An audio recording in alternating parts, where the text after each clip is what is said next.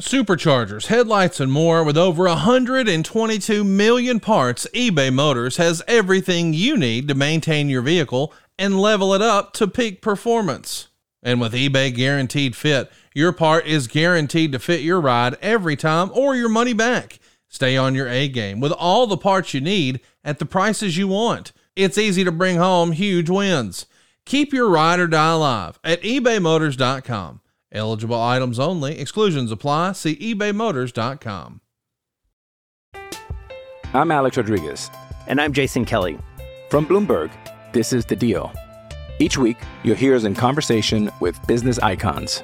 This show will explore deal-making across sports, media, and entertainment. That is a harsh lesson in business. Sports is not as simple as bringing a bunch of big names together. I didn't want to do another stomp you out speech. It opened up so many more doors. The show is called The Deal. Listen to The Deal. Listen to The Deal on Spotify.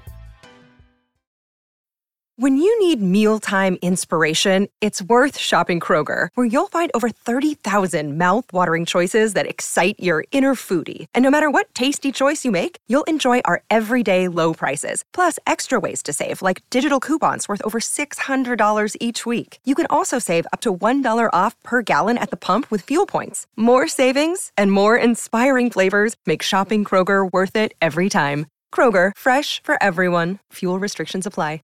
The following podcast contains mature language and adult discussion.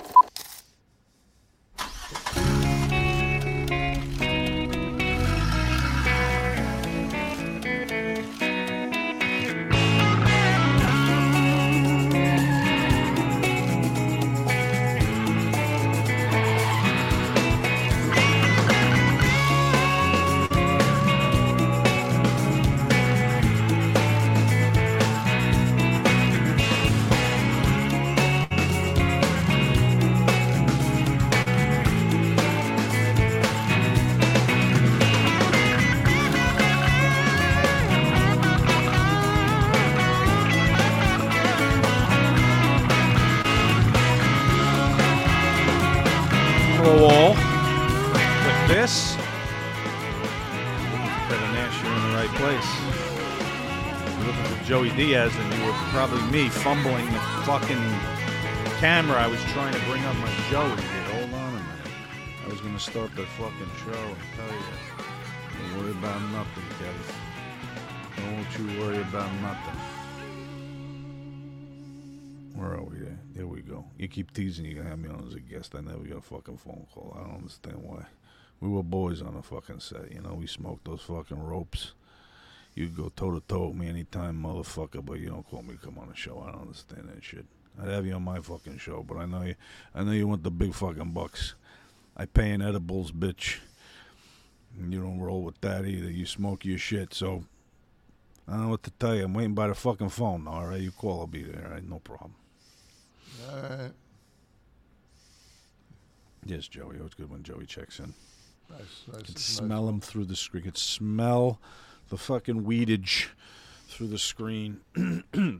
Well, this is a kind of an auspicious week, Kevin, because you're going to be, we're going to be live tonight telling everybody on ad-free shows to do the watch-along with some fun matches, including the Yeti, the Master Blasters, and maybe even a little Buck Zumhofe. We'll see what happens. We'll keep you guys waiting tonight at 9 o'clock. If you're listening on Monday on release day, that is the 27th today. But the reason this is auspicious is because you'll be doing your first appearance in a little while. Yeah, since September. Be getting on a plane. Yeah. Are you cautious? Are you trepidatious? Are you excited to get back out? I absolutely don't want to go.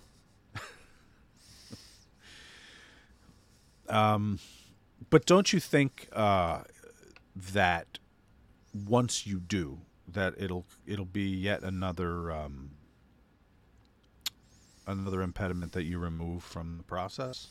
Well, I mean, I didn't want to train legs today either, but I brought my ass to the gym, so. Well, but there's a lot of emotional stuff attached to this, right? Leaving Yeah, I mean,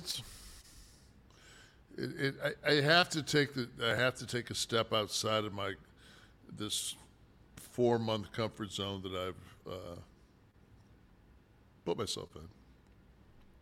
So. I saw a tweet that you sent, or maybe it was Insta something, where you said you were feeling like you were kicking out finally. Slowly. It was a rather lovely photo. I'm feeling that maybe there was some filtering happening. You look like your complexion was like Cindy fucking Crawford in the thing.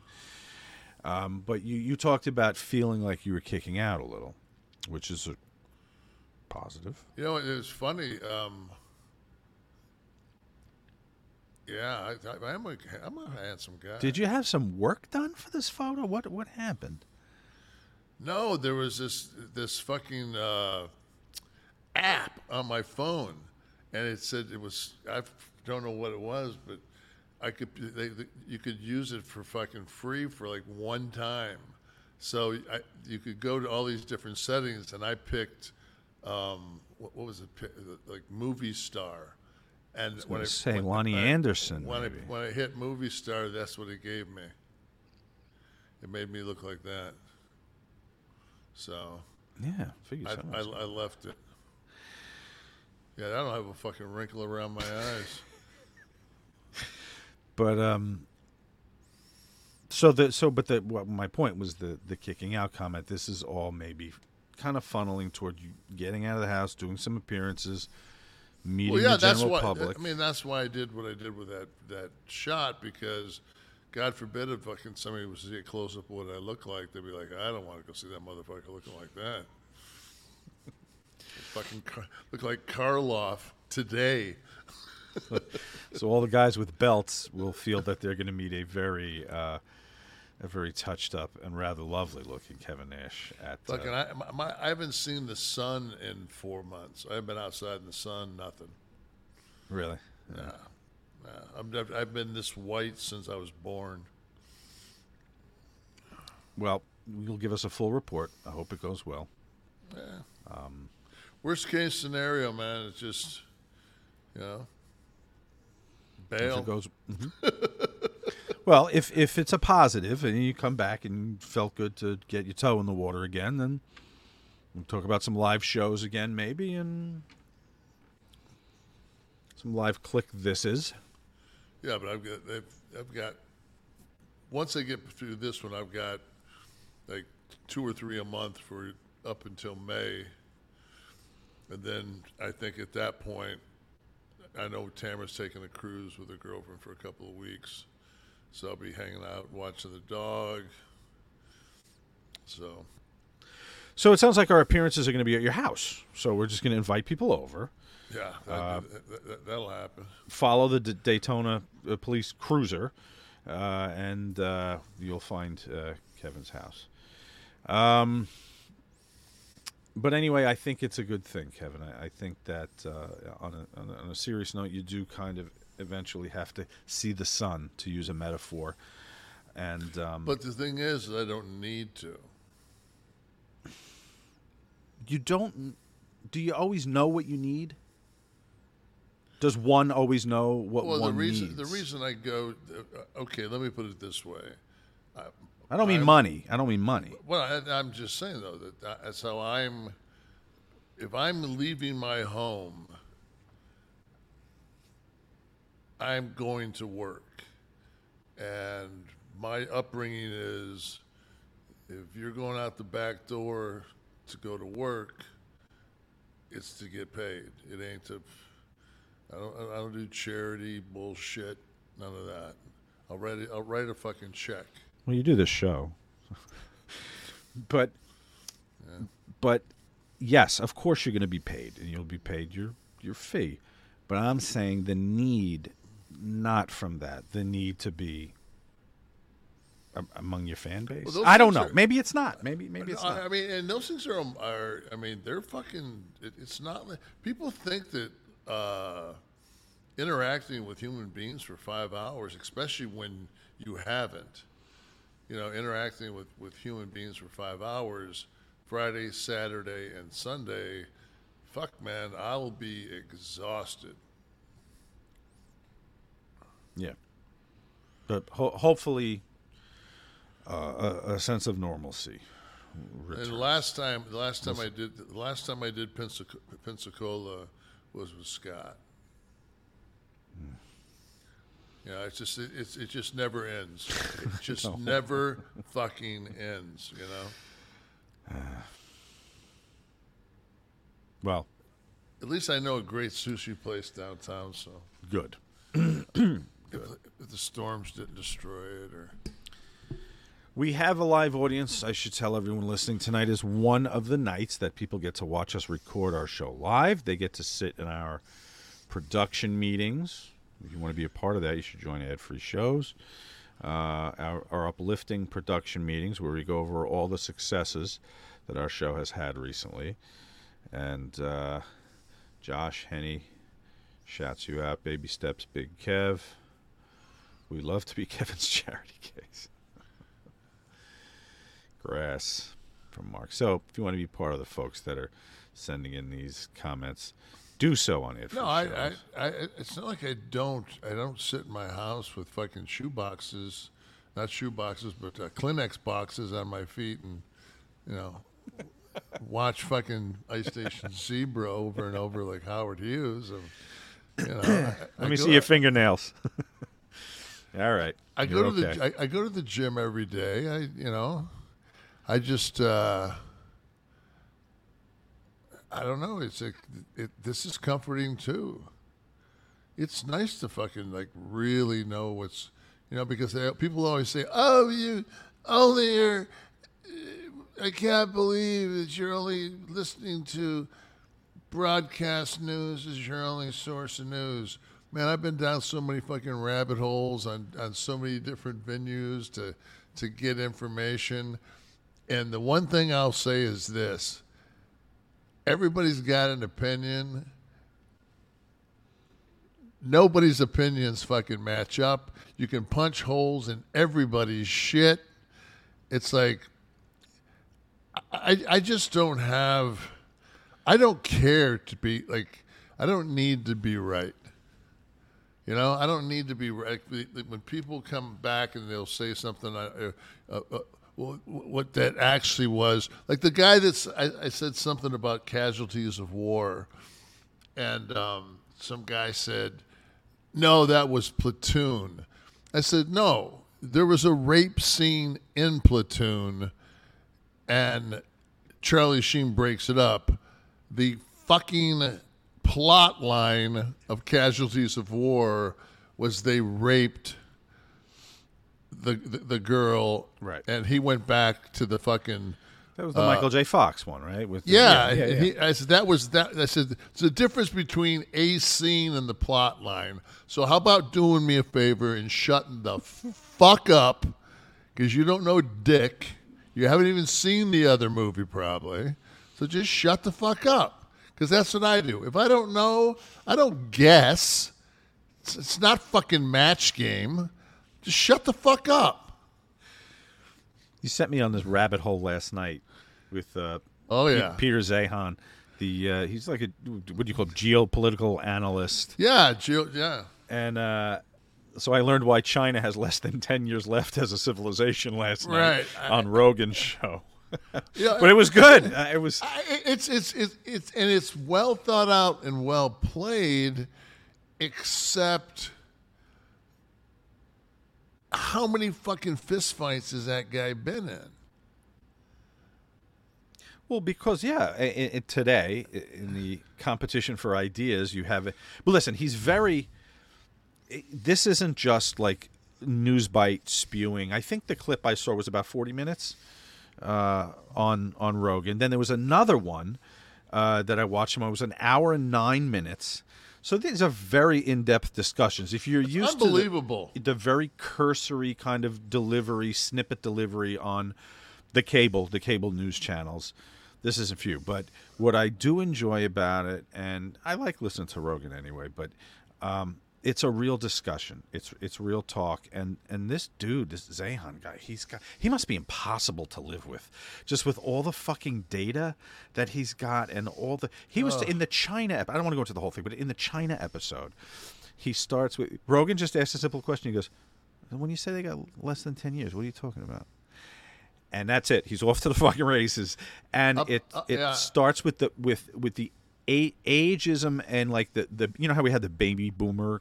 I won't call it a crisis, but the baby boomer spike here and the taxing of the system. But it was a crisis because we didn't have the infrastructure, we didn't have the school systems, we didn't have the hospitals, we didn't have housing. I mean, it was, everybody came home and I made reference to this, is our population increased by a third. Right. That's huge. And China was I think he said 1 decade behind on that, and they're hitting it now, and so the weight's going to fall on all. And there's not enough young people in the workforce. By the way, he said they overcounted their population by like 100 million or something like that. Yeah. So all of their statistics, and they did the one child thing for a long time. They don't have enough people to support. Do you remember what it's going to cost? There for a while that there were several different specials that they showed these gigantic, the size of Seattle cities that they had built that not a human being lived in, malls with fake Nike signs. And what I took from that was, because you can't have investments in China, you can invest in real estate. You can invest in, the mother country. So, and lately I've been watching on Instagram, and it looks like fucking somebody decided to like restart Vegas. I mean, it's fucking imploded building after imploded building, and it's like a block of 10 go, then another.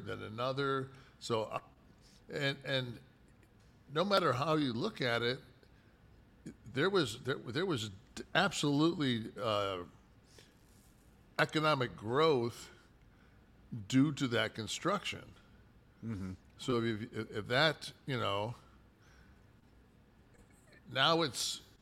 that's gone. So I mean, they're for a stretch. It was one of the fastest growing cities in the United States, and I don't know the plateau.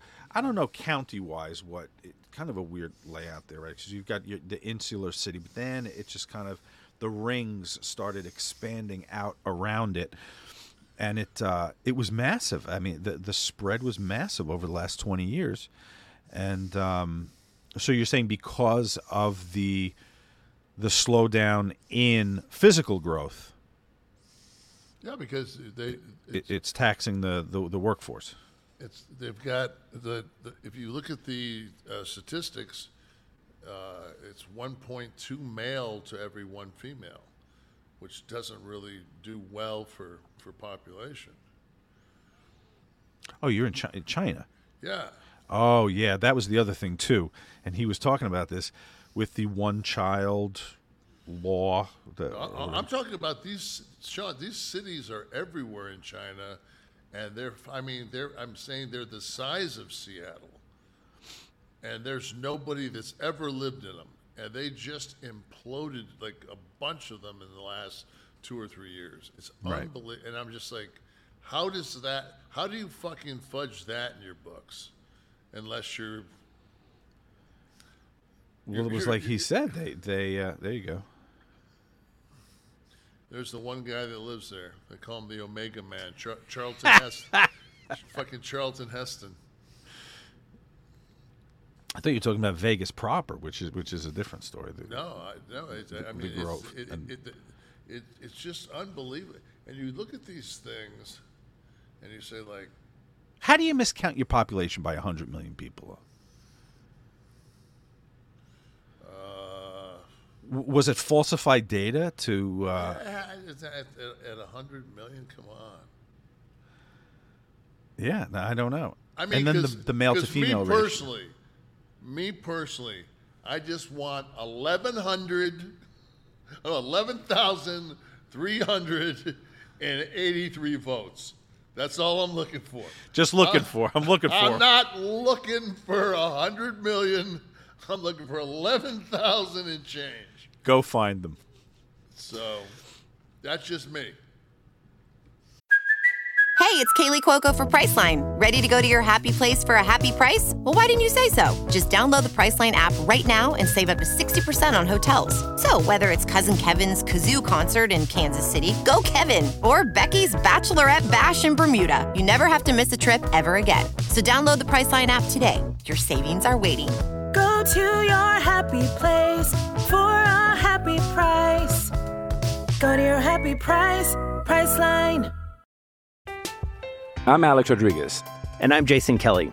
From Bloomberg, this is The Deal. Each week, you'll hear us in conversation with business icons. This show will explore deal-making across sports, media, and entertainment. That is a harsh lesson in business. Sports is not as simple as bringing a bunch of big names together. I didn't want to do another stomp you out speech. It opened up so many more doors. The show is called The Deal. Listen to The Deal. Listen to The Deal on Spotify. Another day is here, and you're ready for it. What to wear? Check. Breakfast, lunch, and dinner? Check. Planning for what's next and how to save for it? That's where Bank of America can help. For your financial to-dos, Bank of America has experts ready to help get you closer to your goals. Get started at one of our local financial centers or 24/7 in our mobile banking app. Find a location near you at bankofamerica.com/talktous. What would you like the power to do? Mobile banking requires downloading the app and is only available for select devices. Message and data rates may apply. Bank of America N.A., member FDIC. Feedback from last week. Let's hear what are on people's mind.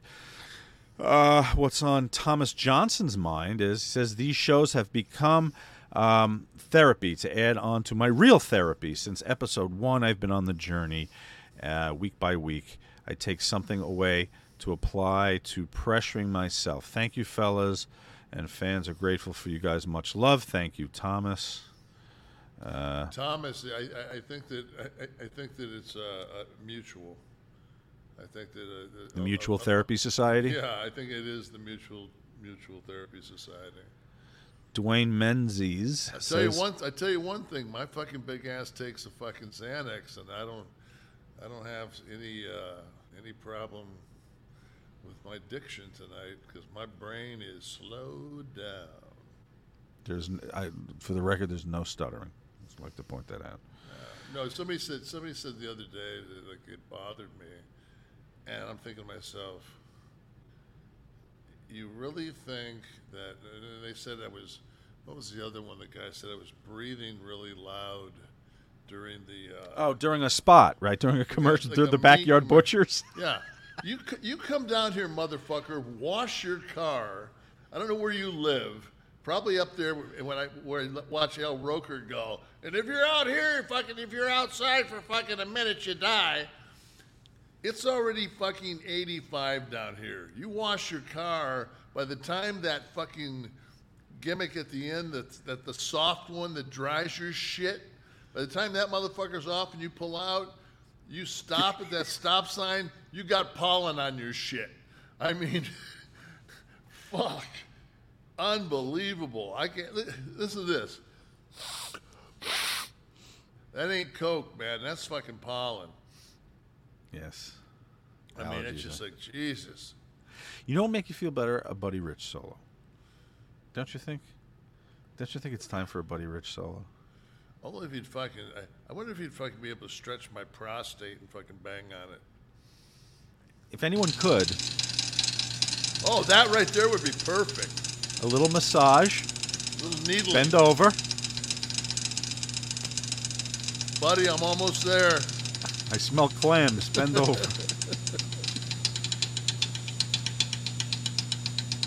How intense that motherfucker.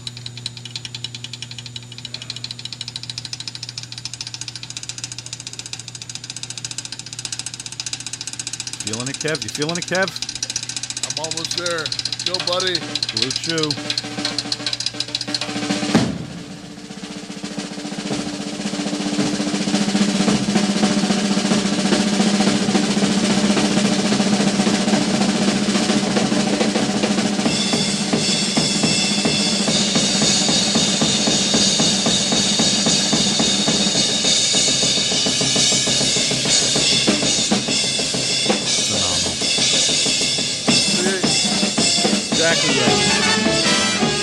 Nah, I said right there. I wanted to hear Eddie Van Halen cut in.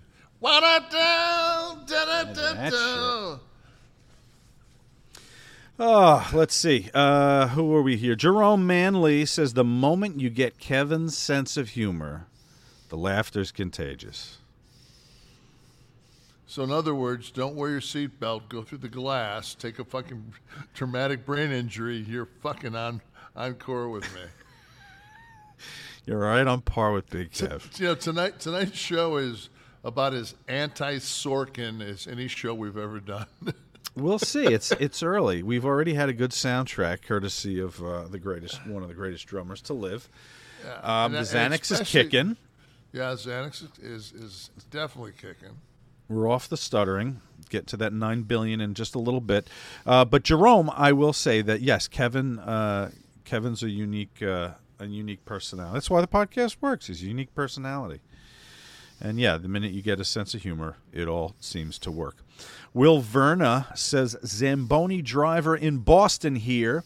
Had to chime in about drummers. And yes, Buddy Rich is God. Neil Peart and obviously Bonham.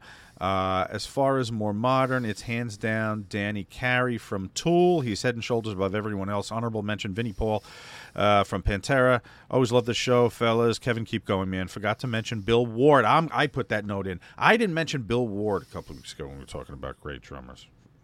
And that Sabbath sound was huge. They were like fucking cannons going off before Oz and Geezer and Tommy. We used to have an ongoing thing, me and T, every time we heard the song Crazy Train. And we always tried to picture if Ozzy Osbourne is fucking basically on the PA system and he's telling you that fucking they're going off the rails on his Crazy Train, what kind of trouble are you in at that point? I mean, could that be as bad as it gets? Hey, this is Ozzy, and we're going off the rails. Yeah. Whoa, fuck, man. When Ozzy says, this shit's getting fucking bad now, take his word for it. Yeah. Yeah, East Palestine bad, Dom. You got that. Fucking hell. User ID says, literally in tears laughing at the point where Kevin stated he didn't want to play the Guess the Wrestler segment after calling Nails a pedo. The podcast truly makes a Monday. Thanks, you guys.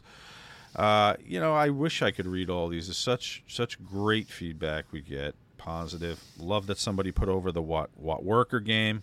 Like Locomotive Lung, who says, can't wait for the next What Worker segment. You only have 10 minutes, Locomotive, for that. Best segment, Kevin. Best segment, he said. Locomotive Lung. Apologies to Nails, he said, but that's a solid guess based on the evidence. It's not. The guy wasn't a pedophile. It was horrible. No, but the wrestling part of it, he's saying that was... what was it? Nails' name was Kevin Kelly? Yeah. Yeah. I remember when the Steiners first came up to WWF, and they were in Green Bay, and I guess they did something. They fucked Nails. Either he came back positive on a piss test or something, and fucking he yelled out really loud, "You tried to grab my cock!" And it was just him and Vince in the room, and they came in, and he was choking Vince out. Oh yeah, I know about that. Yeah, and this is like the Steiners' first night. I'm talking to Robbie. I'm like, "Hey Robbie, how's your first night?" He's like, "What the fuck?" I said, what was that? What was that? It was overpay. What was that over? Either pay or they you know he was dirty and they took him on the smoke. Yeah, but why go after Vince for that? You fucked up. Crazy one. Hey guys, need to call a quick timeout here. Wanted to tell your listeners what I've been telling my listeners over at OU Didn't Know for a while now about all the cool things happening over at adsfreeshows.com. An all-new mailbag series debuts later this month on Ad Free Shows as we pick the brain of a man who has spent 40-plus years in the wrestling business. Longtime WCW and WWE referee Nick Patrick answers your questions. Said Kurt Angle, where you get here on it? Or me on the other it ended up being my own blood. Austin had the title. It had those jagged edges on it, right? And they had a deal where Angle pulled me in, and I took the belt shot. A little bonus content comes your way, courtesy of the Kurt Angle Show. A dream match became a reality back in 2016 as Kurt Angle squared off against Cody Rhodes on the Independents. For the first time, Kurt watches back his match against the American Nightmare. This kid's really talented. He's selling the ankle here on the leapfrog, went down on it awkwardly. He's outside the ring talking to the referee. This is, like you said, all part of the match plan. Hey, start to show that weakness in the ankle. Yeah. This was his idea to make it look like he hurt his ankle so that when he did lose, he had something to gripe about.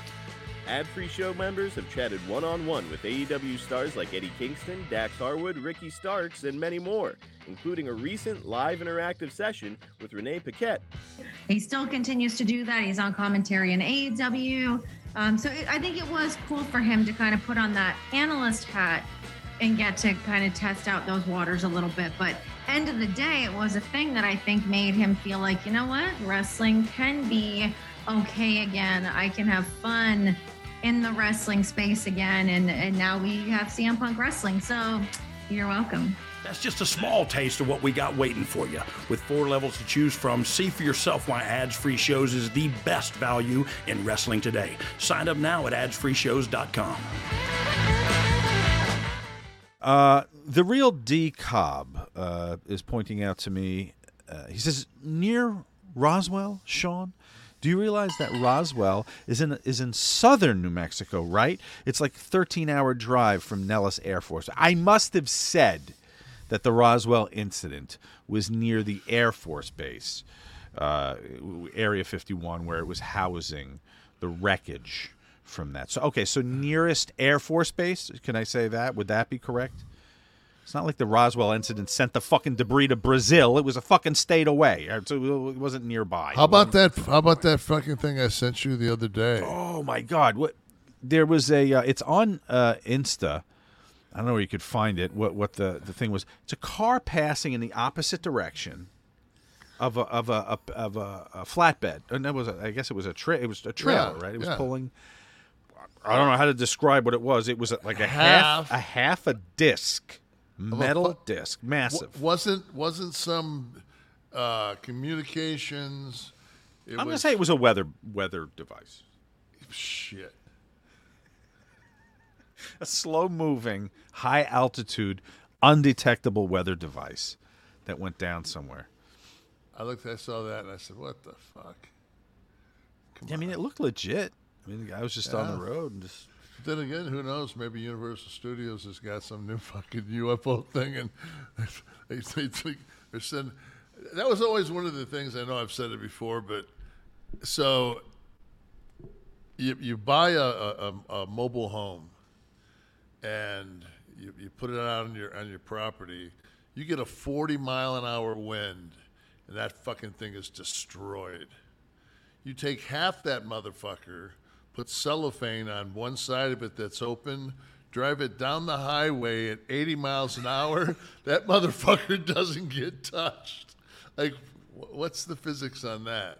It has to like get into the soil of Kentucky first before it turns into a piece of shit. Exactly.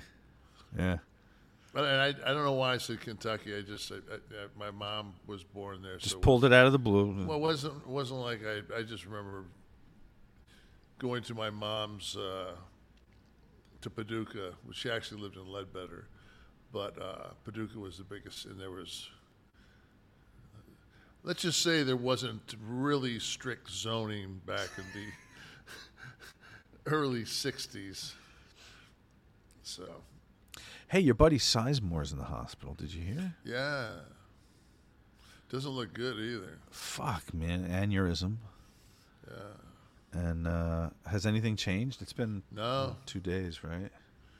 Talking about a guy that can talk 1977 NBA hoops. That motherfucker. Him and I sat down first night we met, and we were talking. What was the film? Oh God, we did 2 straight to DVD.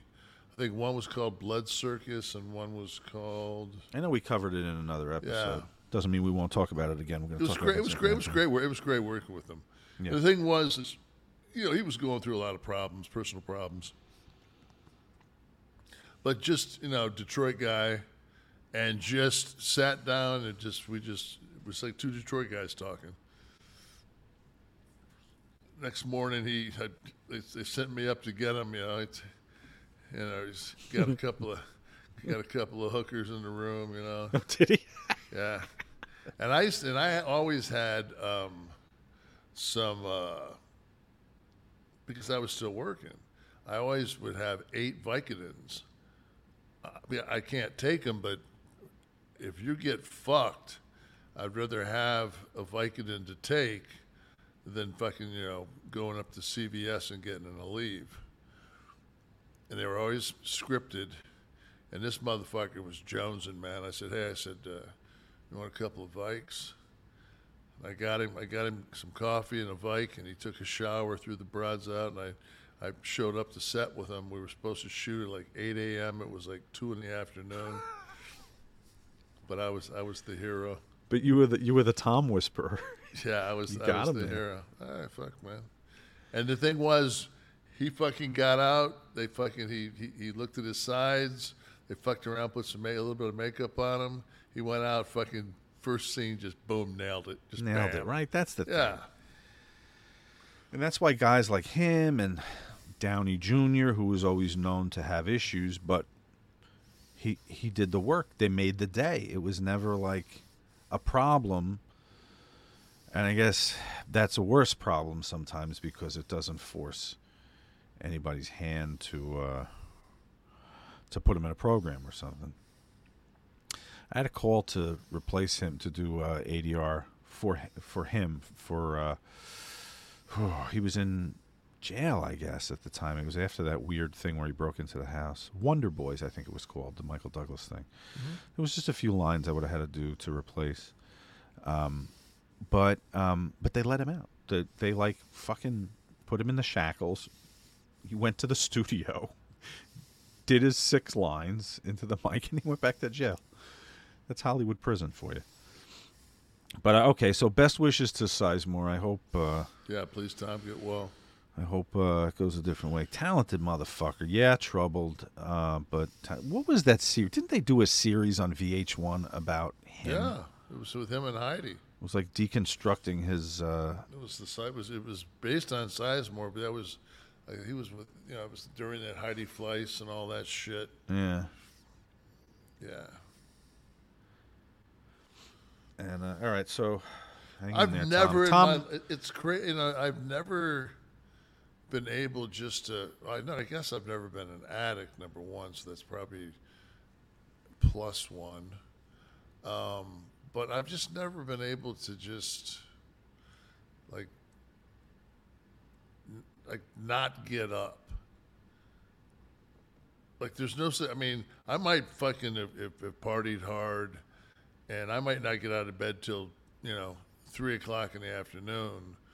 But I'm getting out of the bed, I'm taking a shower, I'm going downstairs, and I'm going to immediately start taking some kind of hydration to see if I can get hydrated enough to get a workout in before the day is over. Because I've got 24-hour gyms and everything else. It's just like if I fuck up, I'm always trying to save that next day.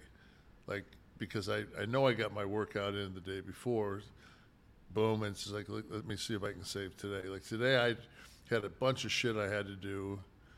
I was trying to, come up with some ideas for this. Went well. I mean, just, we've got too much. But, that's all, folks. But I've just never had, and to see those people that just go on these 5 and 6 day benders, it's just like, fuck. Like I could never, if I was hungover, the last thing I wanted was fucking alcohol. Mm. And Scott was a complete opposite. Right. But that's an addict. He'd wake up and we'd get on a plane, man, and he'd be like screwdriver. Double screwdriver with a splash. and he would fucking kick out. What stretches was Scott straight? Like, what's the longest that you were around him where he didn't touch anything? He wasn't. It was not at all our first run in WCW when we were Oz and Diamond Stud. We smoked pot. We didn't even drink. Then when we went to, he went a year earlier than I did to WWF and did the razor gimmick. Scott, of course, they took the smoke away. So that's when everybody went to alcohol and pills. Because there's just no way you can work 300 days a year on IcoPure. So, oh, you remember IcoPro, huh? Yeah. Did you have to take that shit? We didn't have to. It was fucking free. Right. When you ain't getting paid dick, a free protein drink tastes pretty fucking good. It washes down those bologna sandwiches pretty good. I always thought that they didn't market it right when it was fucking Uncle Ed's ass was the flavor, but who am I to say? They should have just gone with strawberry. Yeah. Chocolate. Chocolate mousse. But so that was the one time, the longest time that you knew that. And then before. And then when he was Razor, though, he wasn't like we'd get fucked up here and there. But man, Scott was going fucking 25-30 every night with Shawn Michaels, and they were tearing it down. So I mean, they just. And we just drank beer. We weren't drinking liquor. We were drinking, we would get a couple of cases of beer, put it on ice, and drive to the next fucking town and talk business. And we were all. But that wasn't the Soma era? It got towards, I would say, by the time I was IC champ, the fucking Somas were pretty. Somas had made the. When did you fall asleep on the speaker at the club? Literally, the speaker blasting. That was in Israel. Oh, it was overseas. Okay. Yeah. But that era, the title run. Yeah, but between it was like my Triple Crown year. And the thing with my wife told me, like she said with the Soma, she said you gotta. And I woke up at fucking the Diamondbacks baseball game, and there was my wife, me, and one guy still fucking behind home plate, fucking in the stand sweeping. My wife did he's diabetic, and I went home, fucking dumped what I had in my fucking pouch, went underneath the sink, looked at those motherfuckers, and said, "Phew." And I had big jars that I'd fucking, had guys smuggle up from Mexico. And I dumped, 100 at a time. I was back there for about 6 hours. No. Were they the same potency when you got there? No, fuck no, man. You could take 6 of those Mexican ones on a Thursday night and get nothing, and then take 4 the next night. And it'd be like somebody fucking shot you in the back of the fucking head. Yeah, not exactly quality control, but that was a $2 a Soma. You can't fucking bitch. You can't go wrong. No. That was. Let me tell you, all this talk, 9 billion, 8 billion, whatever gets me excited talking about money, but not nearly as excited as when I think about Backyard Butchers and the meat that I get. The meat. Give us some breathing. That made the spot for somebody this week. As if he could smell it on the grill. Luke, I'm your butcher. I'm your butcher. Quality steak at last, guys. Free shipping. quality steak, period. Backyard Butchers restaurant quality steak boxes are now available online. Get steakhouse quality bulk meat specials responsibly sourced from American farms delivered right to your door. And right now, for a limited time, Backyard Butchers is offering our listeners 15% off plus free shipping plus 4 free ribeyes for life with every subscription. Imagine open up that box of quality steak, being able to recreate the steakhouse experience right there in your backyard at less than grocery store prices. That's exactly what you're going to get when you order from Backyard Butchers. I got my box. I knocked out those filet mignons the first week, had the burgers the second week. I actually still have a couple of steaks upstairs, the ribeyes that I got to throw on. Tremendous. If you cut out the middleman, those grocery stores, you're going to get American beef, pork, chicken sourced from farms all across the heartland of America, and cheaper because you've cut out the middleman. That's what this is about. They're safely packaged, delivered to your door in an eco-friendly, insulated box. Their boxes are packed and specifically designed to keep your meat within the optimal temperature range. They've studied this. They know what they're doing. There are no memberships or subscriptions necessary. You can, if you choose to subscribe, you can cancel at any time, but try them once and you're going to want to subscribe, okay? And we're going to help you for a limited time. Backyard Butchers are offering listeners of the podcast a special introductory deal. Get that 15% off, free shipping, and 4 free ribeyes for life with every subscription, okay?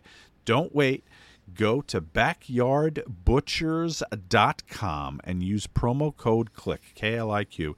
Get 15% off your order, free shipping, and 4 free ribeyes for life. Backyardbutchers.com, promo code CLIQ. Thank you, Backyard Butchers. That was your crazy train.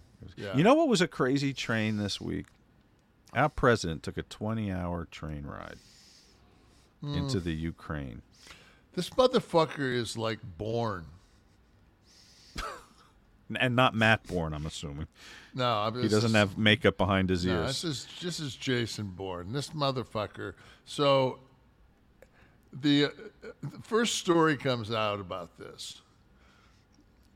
Granted, I'm not up fucking milking the cows, so I'm not getting the 6 a.m. fucking call on this, but it's clandestine. This has not been done since Lincoln / FDR, but Lincoln, taking the train, and FDR taking the flights to meet with Churchill to plan for the demise of the German Empire. So these two, side by side, these just clandestine fucking journeys.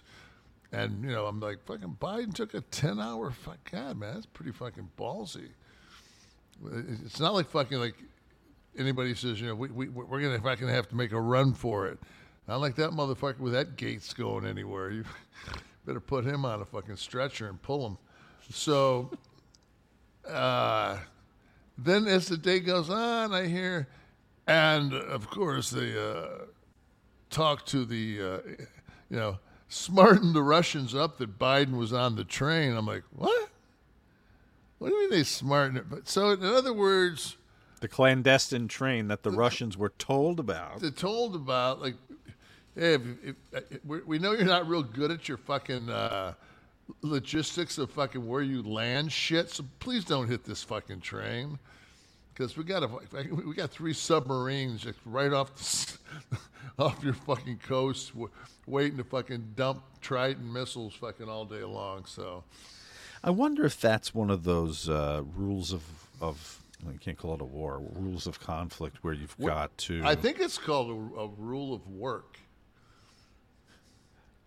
Brother, don't grab my left ankle. It's fucking sore. Gotcha. Make sure the butcher for Sean, the man to pull the right one, Kev. Right. So Biden's on this train. Yeah, Biden's. So then we get to Kyiv, and as they're marching around, and seeing everything and blah blah blah. Oh my God! Can you imagine what are the chances that the air raid signal is blaring the whole time but nobody's selling it.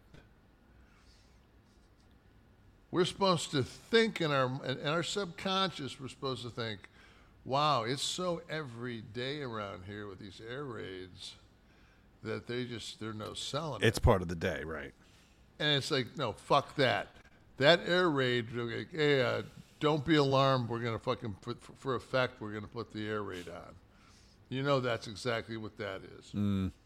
Then we go to take the clandestine return ride to Warsaw in front of 30,000 people. Looks like a fucking a cut screen from a fucking cutscene from a fucking video game. Biden's arrival in Poland, he hits a home run. Fucking at the same time, Putin's fucking hitting a home run with 53 standing ovations, and I'm thinking to myself like, it's like building an angle, right? Yeah, like they did it perfect. It was the only thing missing was Gene in the middle doing the face to face. I mean, I was just like,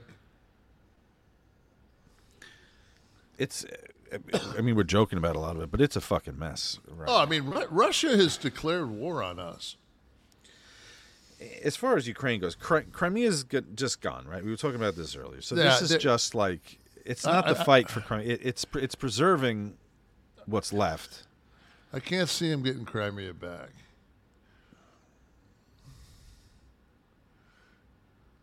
And the troops, we're down to desperate measures in the Ukraine here, right?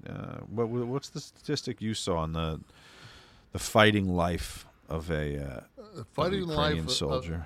Well, this is of any Marine in that region. I'm not sure if it doesn't include the Wagner group and anybody else, but you got about a 4-hour window once you fucking engage of life expectancy. That's fucking amazing. So horrifying. You know, the thing is too is like I watched like a guy went down the rabbit hole last night on YouTube and got some very I would say very political right ex-military people that basically were saying there's no way we're giving them the M1 tanks that we have, so they're going to get downgraded, and they haven't like made ammunition for that specific tank in quite some time. So like all these spare parts and all this ammunition, it's like when they started off and we gave them like fucking, I don't know how many javelins we gave them. And a javelin basically what it is it's shot from your shoulder, but as it takes off, it goes up and then comes down, and it's to go through the very thin armor on the top of a turret. They found that they also worked very well at taking out the trucks that they were pulling the tanks because they didn't have fuel to pull the tanks. So what they were doing was they were taking out the Russian trucks and then pilfering the tanks for parts or actually for the tanks. Just stranding the right. transport of the tank, yeah. Right. But at the same time, if you don't have the fuel, the ammunition, the ability to keep these things, operating, they're fucking useless. And it's so we say that we're going to give the Abrams, and then the Germans say, okay, well, we'll give the Leopards, and then the U.S. says, well, we're not going to give you the M1A2s, we'll give you this one, and then the Germans say, well, fuck, we're not giving them that Leopard, but there's 88 Leopards around Europe that we've given to other countries. You can have those motherfuckers, except there's really not that much ammo for them. So it's just like this. And which, the only time Mitch McConnell has anything to say during all of this, he hasn't said a word, but like 2 days ago, he just said, well, it doesn't really matter. You just need to get it to him now. Now, I saw that, yeah. In other words, like, the one thing you can't do is deliver, so now it's time for fucking you to deliver. And it's like, oh, fuck. What an absolute clusterfuck. And are we at a year? We're almost at a year, right? There. Yeah. I think in several, they want to have, I can't think of it, it's like Bannerhof or whatever, they want to take that on the anniversary of 1 year, whether they take it or not, they're gonna proclaim that they take this and the thing was they called this city the meat grinder, and it has basically no military significance to either side. It's almost like that movie Hamburger Hill. They're just going to fight, meat grind it out, and then 3 weeks later they're going to go, okay, we don't need Hamburg, we don't need Hill 55 anymore. Let's just move on. So, you mentioned Hamburger Hill. That was, I thought, the best of the Vietnam. There were a handful that came out at the same time. Casualties of War. This is all late '80s, right? Casualty of War, Platoon, the Kubrick, Full Metal Jacket, Hamburger Hill. I like Hamburger Hill the best. It didn't get nearly the push that the others got. Here's one for you. Do you know that Full Metal Jacket was shot entirely in London? Exteriors too? London area. Kubrick never shot anything outside of London. Right. Except maybe the moon shot. Oh! That could have been. That was at Area 51. They flew him in. They put him on a clandestine train. You do know that was a 13-hour train ride. 13-hour ride, exactly. Nowhere fucking near. Nowhere Roswell. near. And the son of a bitch didn't listen that we were actually talking about the second incident that happened in Roswell, Georgia. So, right. You got to listen on this show. We switch shit up. Travis Kelce keeps the pedophiles on their toes. You know, the funniest line ever uttered, I think I texted you this after the show. I don't know what it resonates with. I didn't react to it when you said it during the Buck Zumhoff segment last week, where I talked about, I don't know, somewhere he was in a stall in the bathroom, and you kind of just, it was just a throwaway comment. You said, bring the radio in so you can't hear the children screaming. That's pretty fucked up. I should have put it over much more than I did. I was trying to go to sleep. I was falling out of the bed laughing like a fucking mental patient. Well, that's what we are. So. Afford Anything talks about how to avoid common pitfalls, how to refine your mental models, and how to think about how to think. Paula, while certainly you can mess up on $1 million a year, it is far less likely than it is on $30,000 a year. Right. I would meet wonderful people that were struggling with a budget that was super tight. It was 100%. You need to make more money. Make smarter choices and build a better life. Afford Anything, wherever you listen. Travis Kelce's going to host Saturday Night Live. So, I read about all the other athletes that have hosted, and I was very surprised by some of this list, and now I have to go find, like, for example, they're the ones that are obvious, like Tom Brady. I'm sure Tom Brady hosted probably more than once.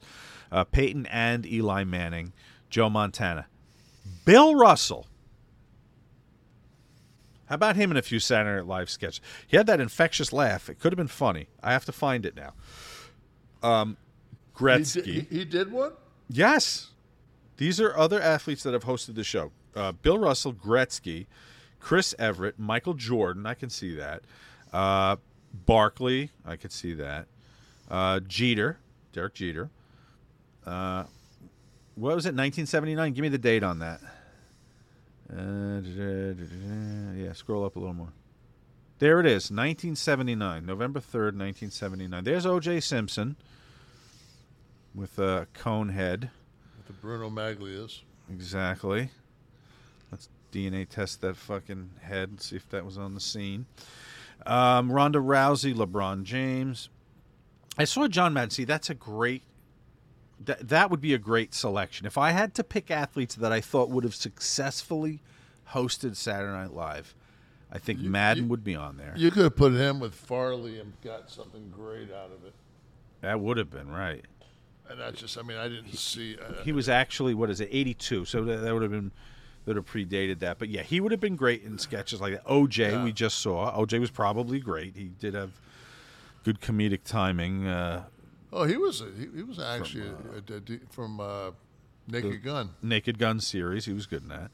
Bob Uecker, I'm sure he was there at some point, right? Bob Uecker. Pretty damn good timing with a Marine killing knife, too.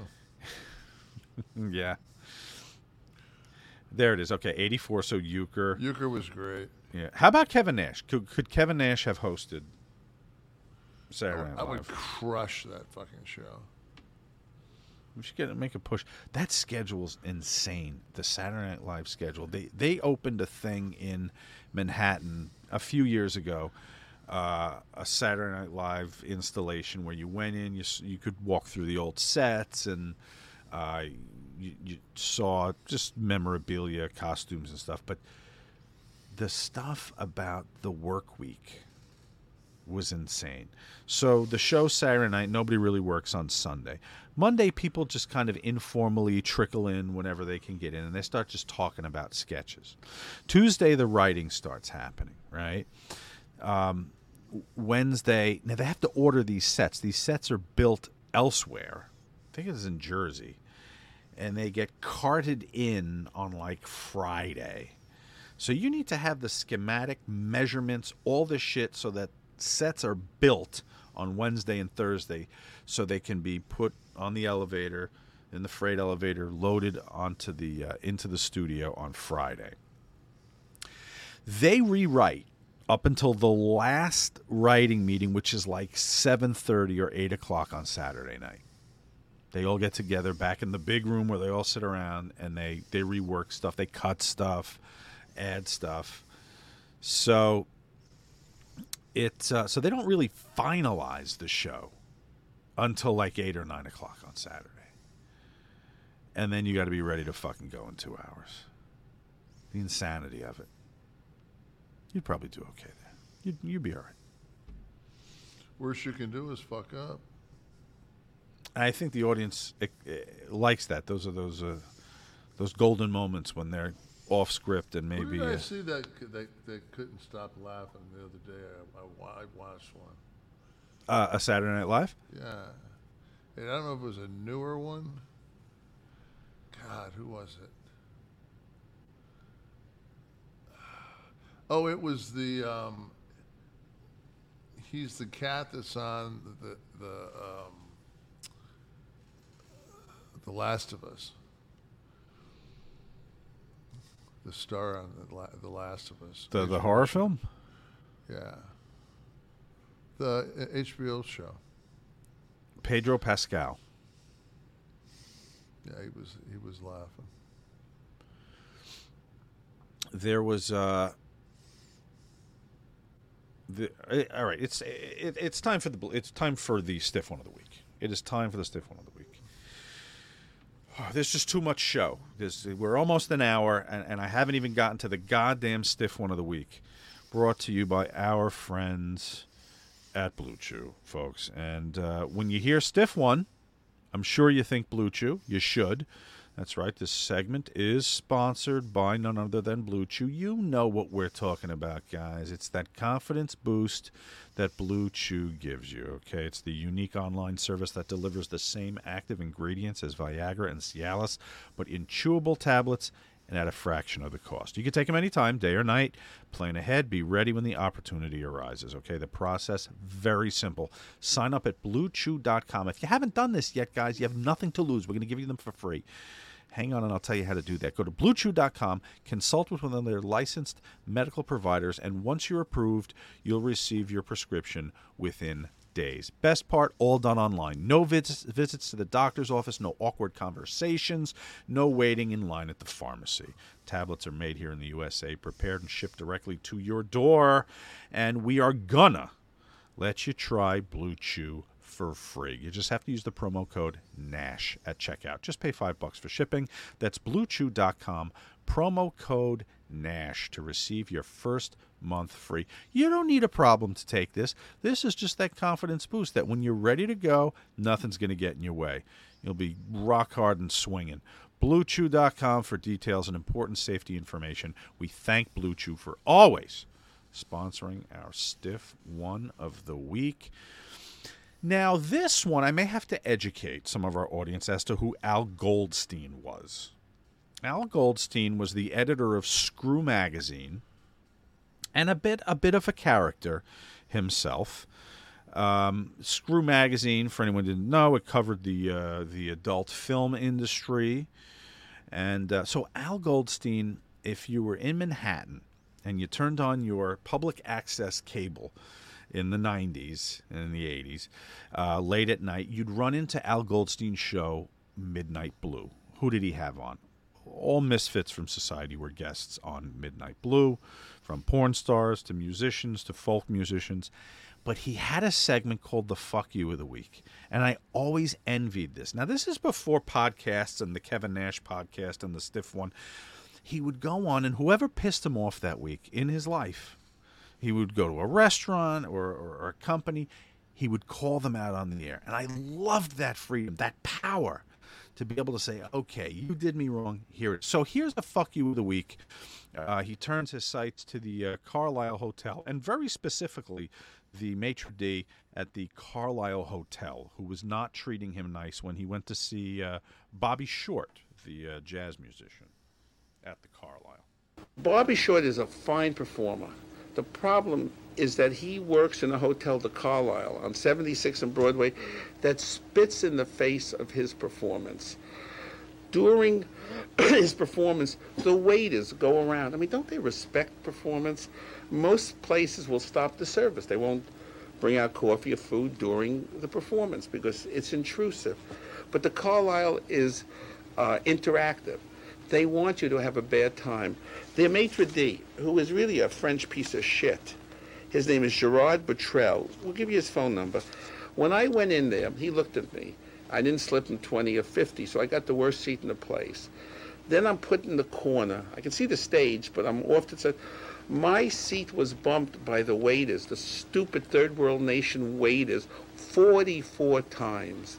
Going to the Carlisle is like trying to listen to music with a Walkman during a professional football game.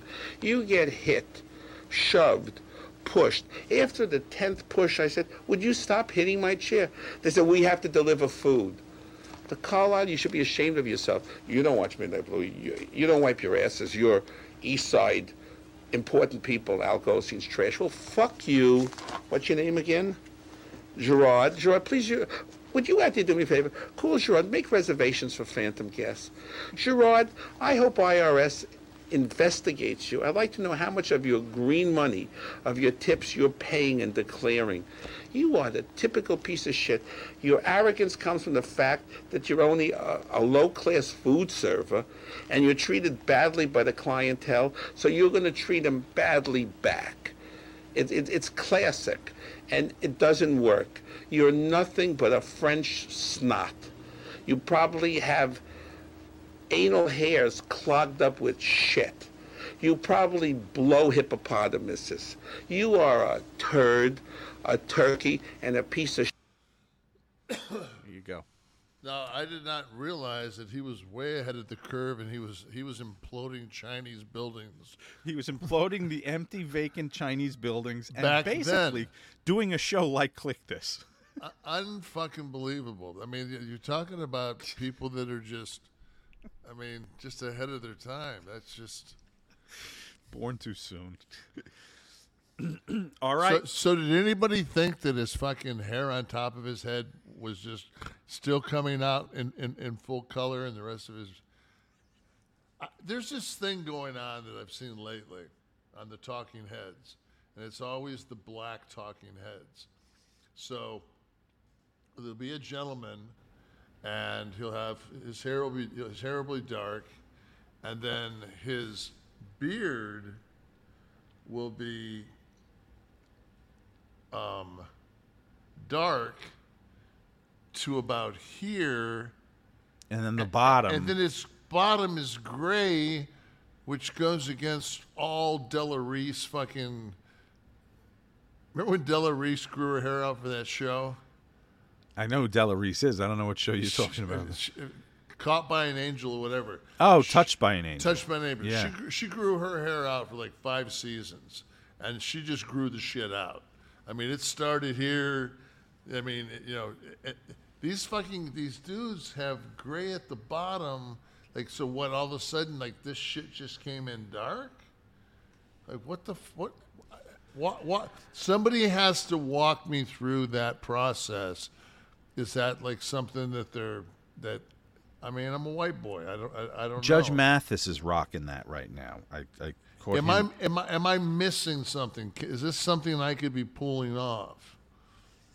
I don't know that you'd want to. I don't think it looks very good. I think it may like give me kind of a hip hop Amish type feel. I mean, if that's what you're going for, yeah, run DMC in Lancaster, Pennsylvania, I suppose. I mean, that way there, I just get a couple of horses, triangle, take my time. So, Kevin, you didn't like Witch Worker when we did it. So here's what I decided to do this week. No, it wasn't that I didn't like it. I just thought maybe we could have opened with somebody that wasn't a fucking pedophile. Well, what fun would that have been, first of all? And so what I have this week is I have a Witch Worker, but I also have a Witch Baller. So since we have a live audience, they can vote, throw in when they think they know who we're talking about for the Witch Worker, and then we'll do the same for the Witch Baller, and we'll see if Kevin can identify which NBA star I'm talking about from these clues. Let's do the Witch Worker first. This individual was trained by Hiro Matsuda and Eddie Graham. He debuted in 1972.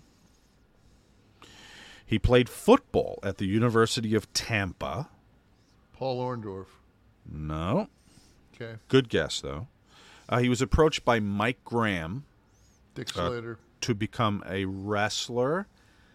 And Kevin got it very early on. I was going to go on to say NWA Florida Heavyweight Champion, 2 times Florida Tag Team Champion, Florida TV Champion, Mid-South North American Champion, UWF TV Champion. Worked for WWE for less than a year. Appeared on Saturday Night's Main Event, Primetime, and Superstars. He was accidentally shot in the leg by Wahoo McDaniel as he was pistol whipping a man in a parking lot, and the gun went off and hit Dickie Slater on the other side of the lot. He apparently beat up John Matusak in a bar fight in Tampa. I found interesting. And, of course, we'll finish this as we do every week. Arrested for attempted murder for stabbing his girlfriend with a butcher knife. And if we can get a shot of Dirty Dick. Now, who was the rat? Who told me about it? It might have been Waltman a long time ago. Told me there was a rat that went by the name of Dick Slater. We did. There was a rat in England that looked just like Dickie Slater. Yes. It looked like Dickie Slater. And so one time, Bam Bam brought her up to his room, and Tatanka and Waltman were eating their Chinese food, and they sat down in front of the room and listened to him romancing the stone. And they hear Bam Bam go, "There's some cold drinks in the fridge, honey." I mean, you're romancing the stone on Dickie Slater. God help this woman. Steve, do you have for anyone who doesn't know what we're talking about, imagine a woman coming up to you with... So that's Dickie in his good days. NMLS number 65084, equal housing lender. Woo! 5-star reviews are in and it's confirmed, SaveWithConrad.com can save you thousands. Jimmy E. writes that we saved his family more than $1,000 a month. James S. says we saved his family more than $1,200 a month. But how much can you save? It's free to find out right now at SaveWithConrad.com. But if you've got a second mortgage, if you've got credit card debt, or even worse, if you're in a 30-year loan, it's not a matter of if we can save you money, but a matter of how much at SaveWithConrad.com. He was a tough son of a bitch, man.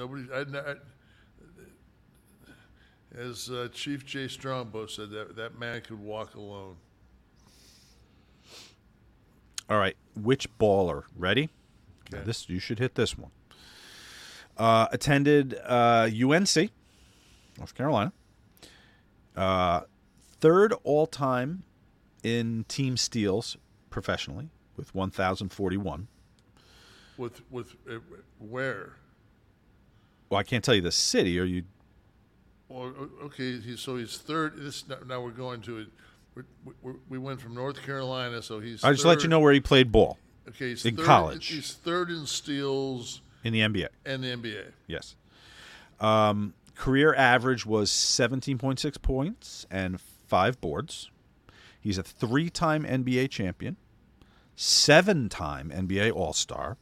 Retired in 94, and in 1990, before a game in Houston, was charged with 2 counts of solicitation of prostitution in a sting operation at about 2:30 or 3 o'clock in the afternoon, I guess as a pregame ritual. He was arrested after contacting escort service that police monitor and 2 of their vice officers respond. So he requested 2 hookers in the afternoon before the 7 o'clock game.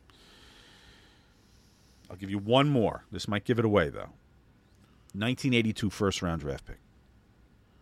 Not the first pick, but first round. All right. So he played for the Rockets.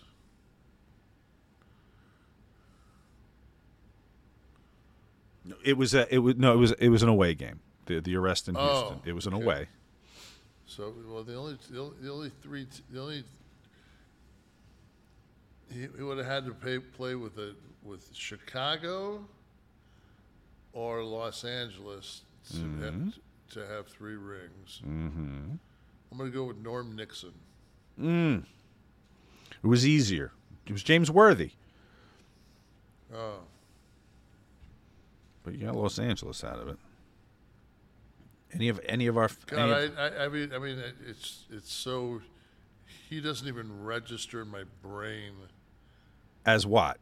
As that era. Like it's Kareem and Magic. And Magic, right? It overshadows. And it's Shaq and fucking Kobe.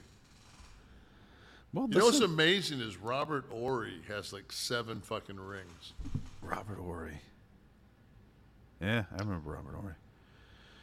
But that Laker team, yeah, I mean, there were great players, irrespective. When you have stars like Magic, and it's tough to have. That was Showtime. That was Norm Nixon. That was Michael Cooper, even on defense. Coop was great. He was great on defense. So, yep, Big James. Horry was on that really good Alabama team that had like Sprewell and. I think they went to the Final Four. What year would that have been? God, I don't know. Robert Horry was 90s, right? Yeah. Would have retired mid-late 90s? I remember Horry hit that shot against Sacramento, and then, like the next game, I think fucking Derek Fisher hit one. Like they just crushed those fucking poor guys.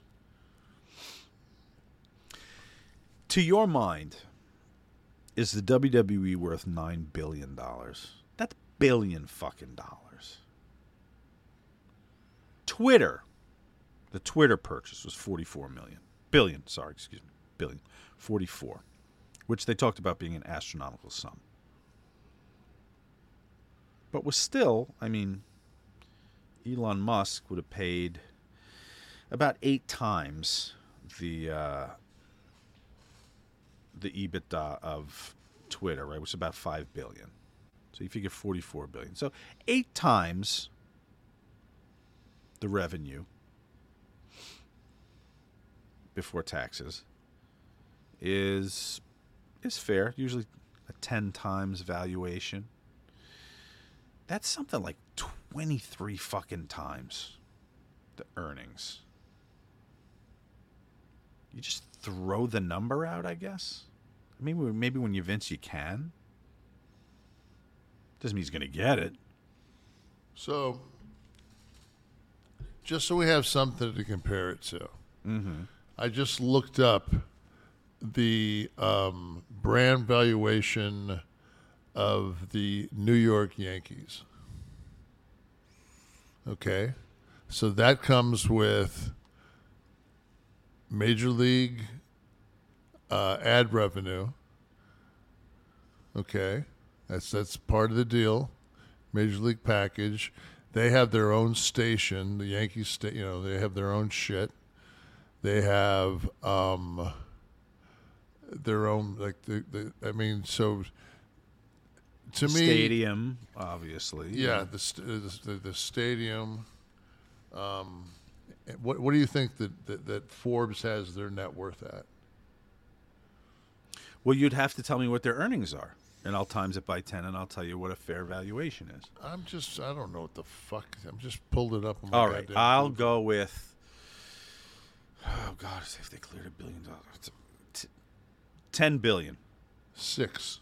Which seems high. I was going to say 10 seems high, but so $6 billion. So $6 billion. So would you rather have the WWE for $9 billion or the New York Yankees for $6 billion? I'd have to look at earnings to make my decision. I have to see what they make clear. Will I make my money back in 10 years? I'll take whichever one. If I make my investment back in 10 years of revenue before taxes on WWE, I'll take that. If I make my money back in Steve's hot. Steve's like, Yankees are a private organization. Yankees aren't for sale. I'm not saying they are, Steve. Fuck, I'm sorry. What are you, a Phillies fan, Steve? Yeah. The Yankees won't play in Saudi. Okay, I'm just trying to get some. $9 billion is I can't wrap my head around it, so I have to, fucking put something out there. I watched the other day on. This is the kind of things I do. I was taking my morning fucking deuce, and they had the new $170,000 Corvette up against a $400,000 McLaren. And what they did was they went down, the track, and then there were cones, so they had to go around the cones for maneuverability, and then fucking straight line back. And the McLaren, I'm thinking like, how much faster is it going to be in this? Jesus. It was like the McLaren was it looked like it was computer generated as opposed to that Corvette. Now, granted, you're dropping a $168 on the Corvette, and the base model is 109, and the McLaren is a true supercar, but still, it's like, fuck. Not that I would fit in either. So well, but right. So it depends what you personally value in a car. Right. You just might want the flash of the look. How many of us are going to drive our fucking car like you just described? Right. Me all the time. Right. Up and down the beach road. Your point being. Well, my point what's being, worth. Okay, I mean, you. When things become so ridiculously expensive,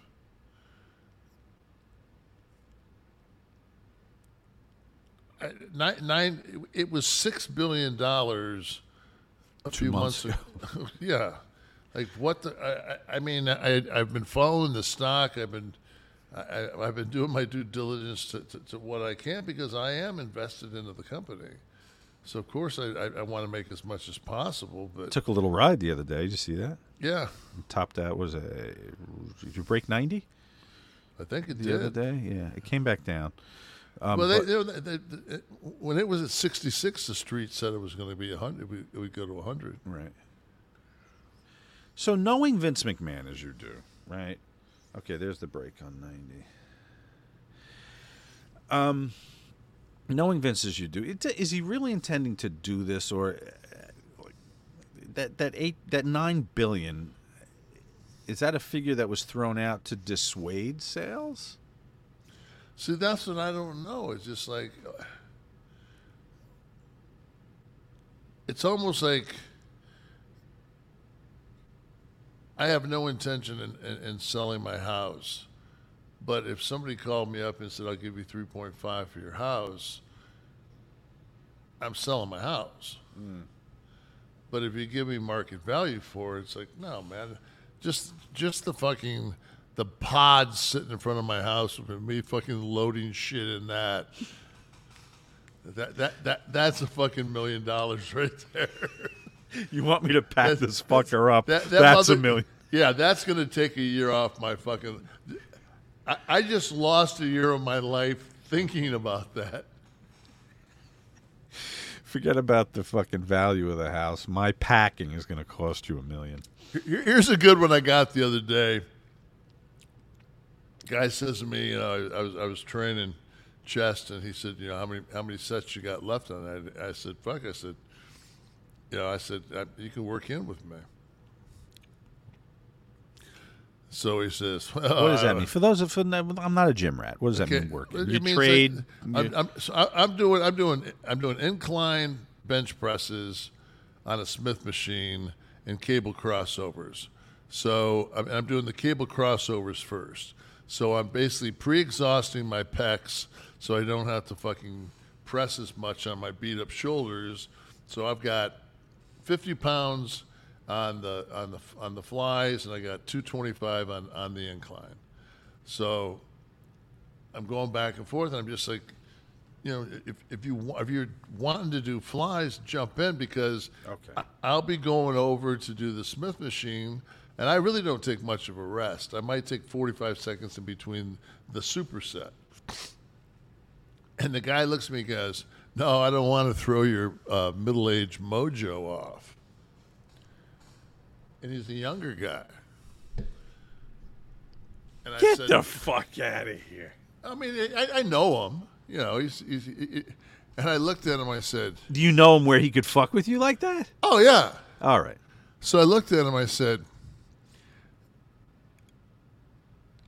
I won't even give you, like, a rebuttal or anything. I just want you to know how stupid that sounds. I'm 63. If I'm middle-aged, that means I'm going to live to 126. Dude, like, I'm not middle-aged. There's nothing like, you're middle-aged when you're fucking 37. That's when you're fucking middle-aged. Right. And people need to think about that out there right now. Oh, I am. You are really fucking middle-aged when you were 37. It's fucking downhill, my men. Thank God for Blue Chew. I was going to say, that should have been in the last commercial spot. Jesus. You know what? Fucking all those fucking years, when you're hitting your...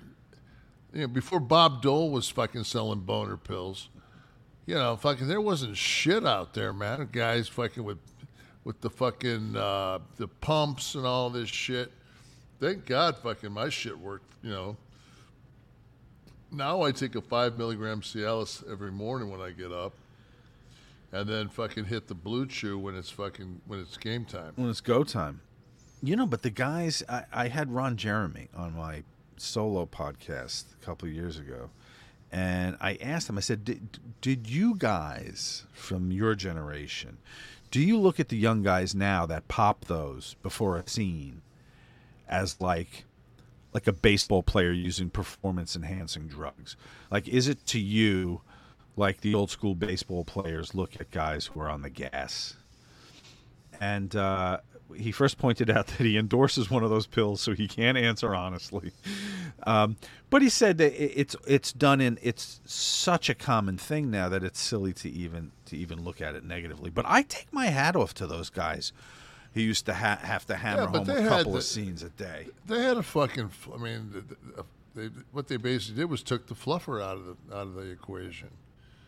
You know. Yes, but still, it's there's days I'm sure it's just like. And if you were hitting it all week long, you did 3 or 4 films that week. Guys never work like that. It's the girls that work like that. Guys don't work that. Guys are lucky to get a film a week. But guys like Ron, the big names like that, they could have got shit, I guarantee if you looked, I bet you he hasn't. If you looked at how many scenes he's done, you'd be amazed how few there are. No way.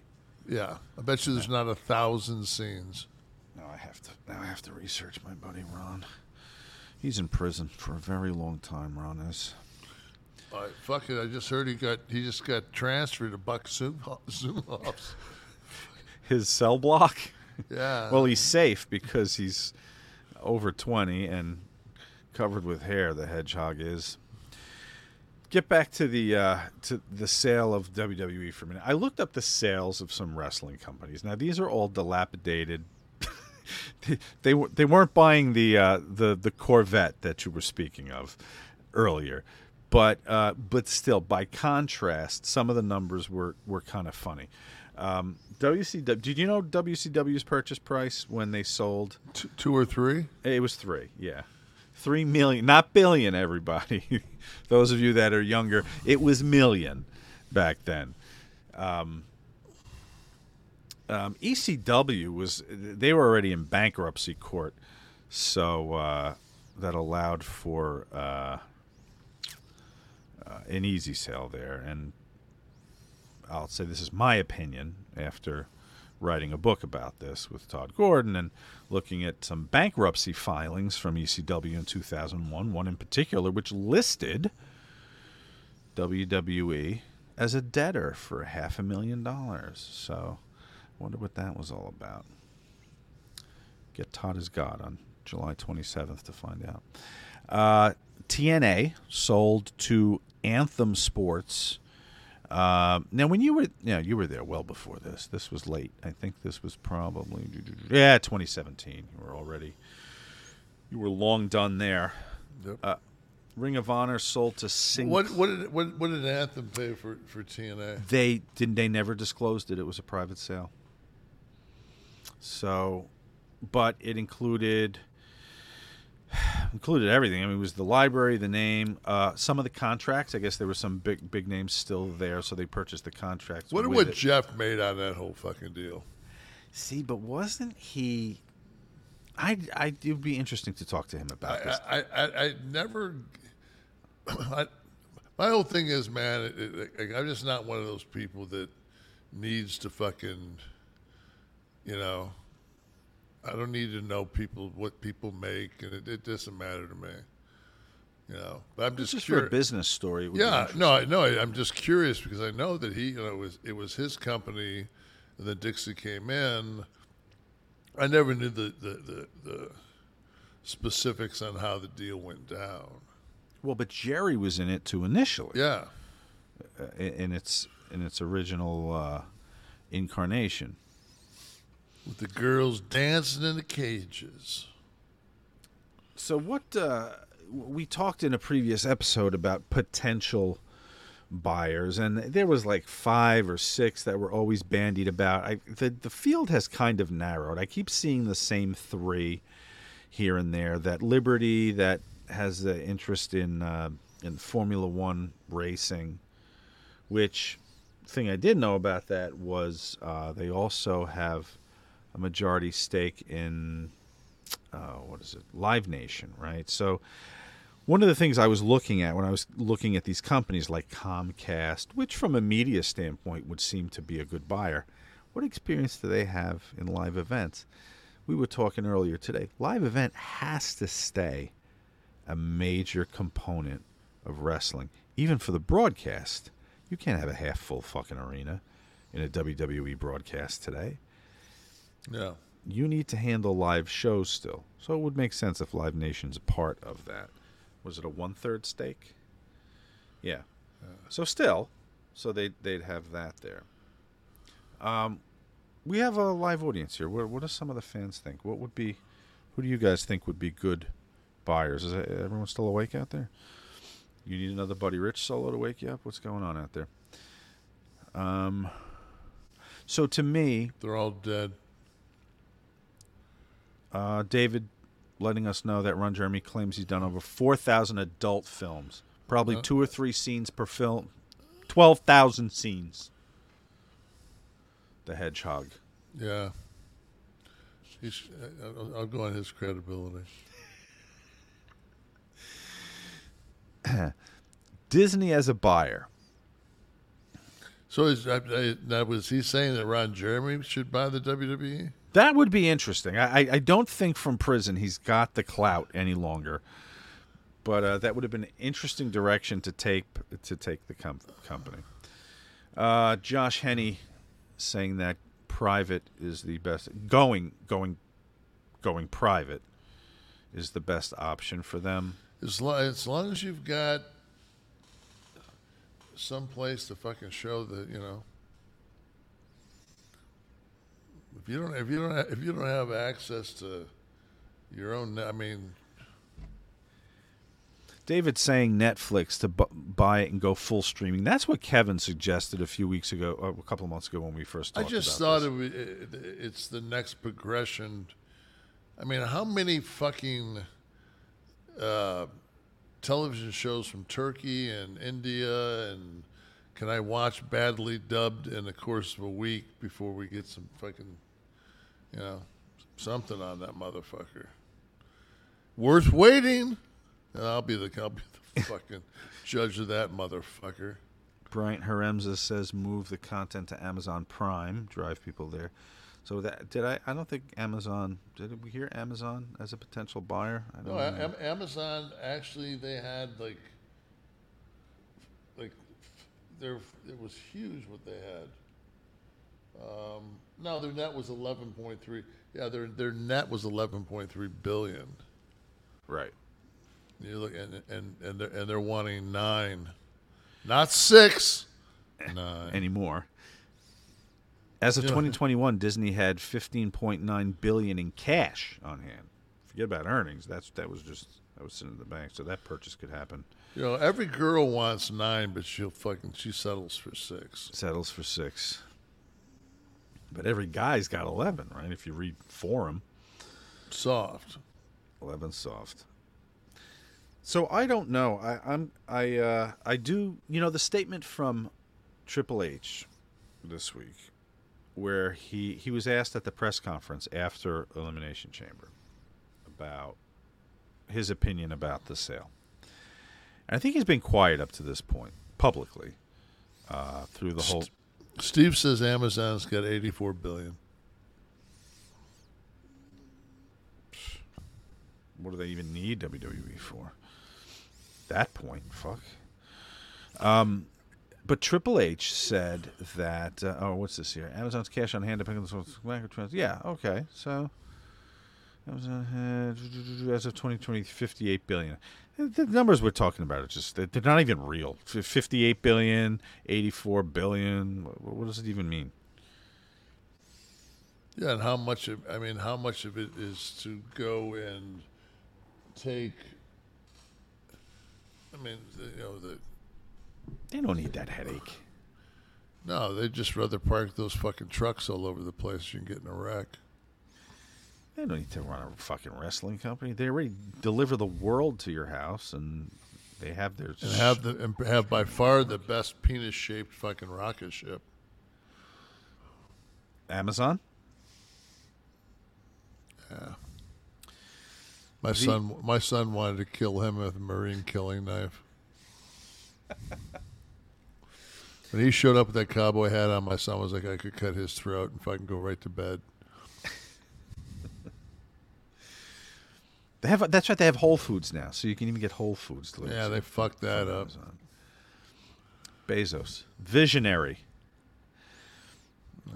But Paul said, Triple H said that the sale of the company is of no consequence to him as long as he gets to continue doing what he's doing in creative. He said he has the best job on the planet, and he just wants to do that forever.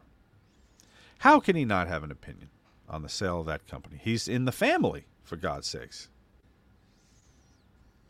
Well, I don't think that, obviously, he probably doesn't feel he has a vote.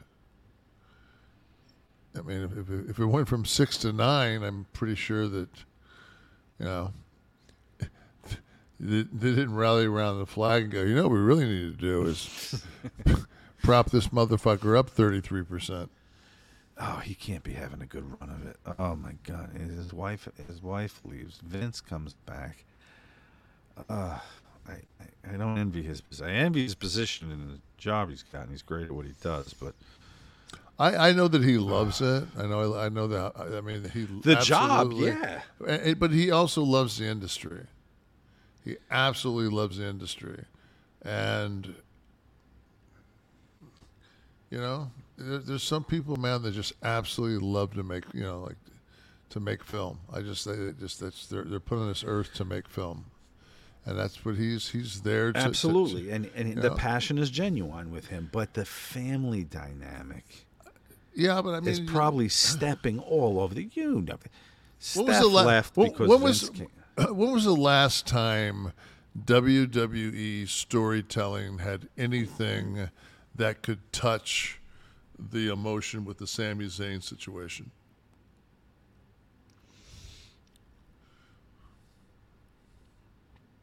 I don't know. I mean, I'm not saying he's not succeeding. That's not my point at all. I know. I'm just saying. I don't know. I mean, if he's been given a chance, you know, I think the first episode that we did, and Wesley says Hogan Savage. The last, when he first took over, and I just said he's got a blank canvas. I'm really looking forward to seeing what Paul paints. Yes, and he fucking, I mean. I think it's a work of art. You know, he's done a very good job, and he's brought. I actually have watched that. The things that fuck me up are when you start switching shit and having Saturday pay-per-views and I, it's just like fuck. I can't. This is the thing that fucks me up the most about pro wrestling, and always has. I love pro wrestling. Fucking sports is my life. Like, if it comes down to me watching sports entertainment or watching the fucking Final Four, I'm sorry. I'm going to watch real fucking sports, and I'm going to do it. Like, I used to...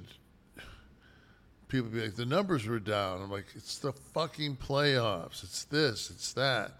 Across town, fucking, the Lakers are playing, so-and-so, and it's, it's for the 10th spot. It's for the play-in. People, they live in that wrestling bubble. Can't live by the numbers. You can't live by the podcast rankings or Nielsen ratings. No.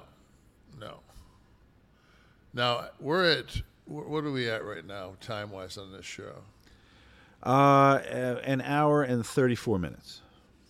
And then we went live at 2:03. So we did a half hour live. So yeah. So yeah. we got 3 fucking hours to go. To be who? Got it. Hey, maybe it's just we're just not pushing the envelope. We're pushing. I'm pushing your ass up the hill. But anyway, in conclusion, with this issue, $9 billion valuation is too high, and realistically, I think that somewhere in the somewhere in that probably I don't know if it would be over 5, but I said 4 would probably be safe, 3, 4, because there are assets. You have a lot of assets there with that company. Even if you don't use them all, there's a lot there that you can make some money with. And even with the things that they have, they've had really good success with shows like Rivals and Legends, and that's all off their library. I mean, they can, and those shows are very successful. So it's just like they're never going to run out of, unique fucking footage of, because they've got everything. They have the magic formula. They have yesterday's product, they have today's product, and they'll have tomorrow's product. They've got merchandise out the yin yang, as you know full well from your quarterly checks, and they monetize that history. They own the history. I mean, I will say the last quarterly was bad. Took a dip in the ratings. Hard. Well, let's see what Cornette's check looked like. All right, spring has sprung, and our friends at Manscaped, the leaders in below-the-waist grooming, have the best tools for some spring cleaning in your pants. They have their beard gimmick, and then don't forget what their prime product was going on down south. Trust me, your confidence is going to be blooming like the flowers. Look your best this spring from the waist down. Join the other 8 million men. Listen to that fucking number. 8 million men who trust Manscaped and use the code CLIQ, K-L-I-Q, to get 20% off plus free shipping, okay? It's the Performance Package 4.0. And in this ball care bundle, you're going to get the Lawnmower 4.0 trimmer, the Weed Whacker, that's the ear and nose hair trimmer, the Crop Preserver. I'm a big fan of the ball deodorant myself, I don't mind telling you. The Crop Reviver toner. Their boxers are great, too. Their Performance Boxer Briefs. And you even get a travel bag to hold all the goodies for your goodies, okay? That's the Lawnmower 4.0 trimmer, the Weed Whacker ear and nose hair trimmer, Crop Preserver ball deodorant, a little toner, a little spritz for yourself throughout the day. I love the boxers, okay? They're boxer briefs, tight but leave plenty of room. They're aerated, they're very light. It's great. It's consistent with what they want to do, which is make your life down south a lot better, okay? You're going to save 20% off and get free shipping with the code CLIQ, K-L-I-Q, at manscaped.com. This kit is the bomb, trust me. 20% off, free shipping with the code CLIQ. We thank Manscaped, and your balls are going to thank them too. Thank you, Manscaped. And that leads us. They should do an ad where maybe like, you're at like a pedicure place and the broad's got the tip of your penis and your balls are dipping into the scrotum. And Manscaping ball deodorant and conditioner. What? You're soaking in it. Oh. Exactly. Boom. Now, if they add that element to the nail salon, the grooming down south, you'd have lines around the goddamn block. Fernham Schnavitz III. I got to say something, though. Please do. Because one of the biggest things, especially now that it's getting warmer, like, hit the fucking pits. Yeah, get your fucking Johns. And I'll tell you another thing. If you don't think you can't take the fucking top guard off that motherfucker and get yourself in a Johnny Bench position and go in there into the fucking cave and go ahead and take care of some of those stalactites that are holding on to toilet paper, you can blast that shit out for a fucking... You need to knock all that out, because the last thing you want to do is fucking get out of bed after you've been fucking joisting around for an hour and a half and fucking see something out of the corner of your eye drop, and it's a fucking dingleberry fucking wrapped in a fucking, it's like, oh, like I could have fucking so easy have manscaped that out of my life. Yep, slide that guard right off, go right up against the skin, hit that shit right out of there. Get those armpits. You got to use half the deodorant. You don't get that. Your fucking shirt doesn't stink halfway through the day. You're not doing this, going, oh, fuck, that's me. Just some tips, guys. Just some tips. Could definitely use just it on some tips from a middle-aged guy. Middle-aged guy who's obviously whose ball care game is fucking strong. Well, I mean, I passed Barkley in the Atlanta airport right before. This is before my last September flight. He said, Nash, you still manscaping? You still got that strong ball game? I said, I do, baby. That Charles? Yeah. Fernum Schnavitz throwing in here, Kev. He would like to ask you, who would you rather have as a tag team partner in a match if your life depended on it? The Yeti, Buck Zumhoff, or Sean? Winners get Detroit-style pizza for life. I'm going to go with Sean because that way there I know we're going to be eating round pizzas. Fucking A. We're going over. I'll get my title belt here, for God's sakes. Come here. This fucking thing. Oh, where is it?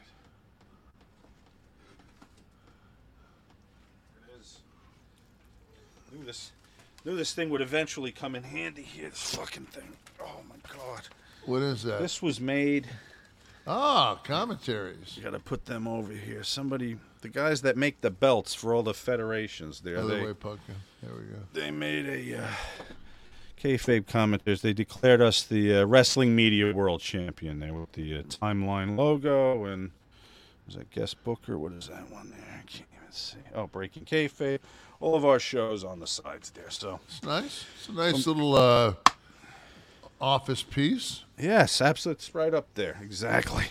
These fucking things were heavy. You had to carry the shit in your fucking bags? Oh, my God. Fucking rib. There for a while, me and Sean I was the world champ and the tag. And he was the IC, and yeah, we used to drag those fuckers through. Jesus Christmas. Yeah, you could have it. I'd rather chase. Yeah, I wonder why my fucking shoulder's gone. Let's see. Evil Beeve says, Kev is always great with the pop culture references. I want to test his pop culture memory. Kev, who shot JR? You know what? It was a woman, and I can't remember who. I can't. It was such a disappointing payoff that it. Was the actress Charlene Tilton? I don't think so. That actually did the dirty deed. They'll let us know. Let's see. Oh, Kristen Shepard. Yeah, it was huge. Pull her. It was huge as they waited for the payoff, and the payoff was fucking a 1-inch cock. Well, but they had to make it very. Mary Crosby was the name. They had to make it a very outlandish. Because people were guessing all the. Yeah, so why not pick somebody that nobody wanted? Well, they tried to get Bucks. Yeah, they tried to get Buck Zumhoff, but I guess he was at a kid's party.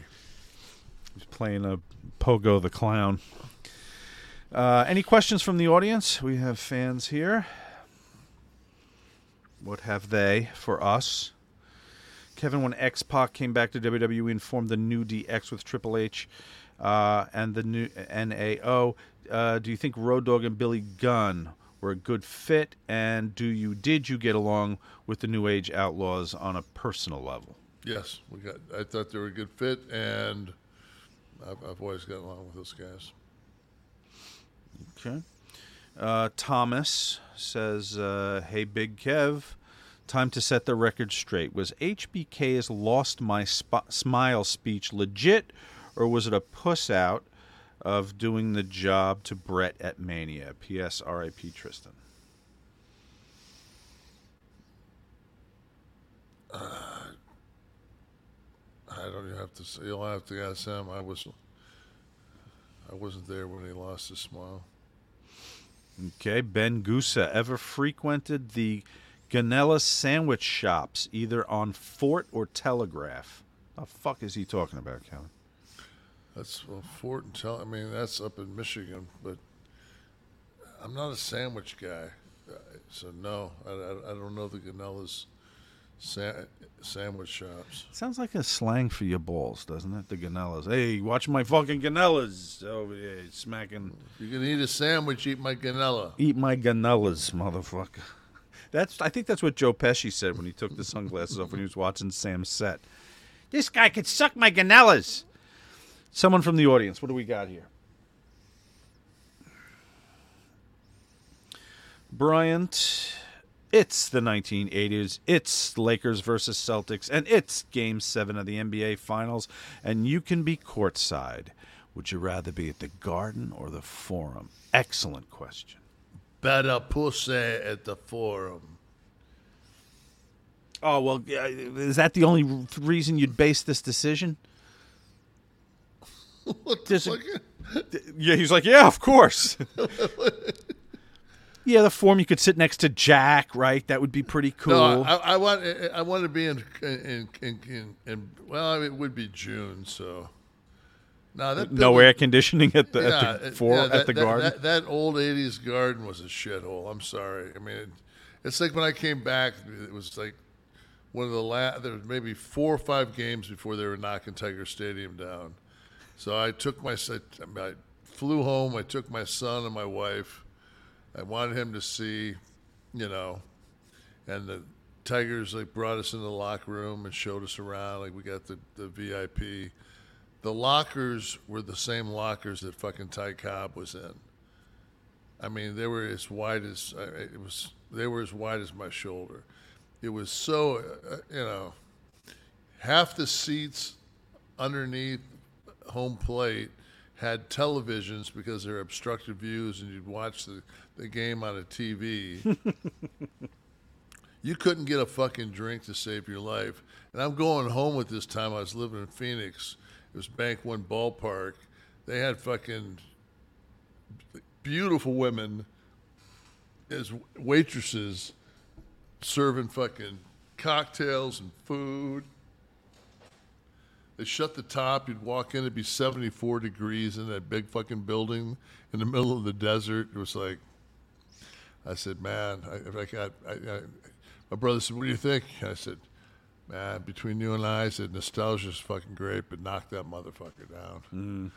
I said, it was not a pleasant. It was great in 65, 64 when we went for our first time and watched the game, but no, not when you so wrestled at the Boston Garden, obviously, right? Yeah, I was the last match at the old Boston Garden. Me versus Sid.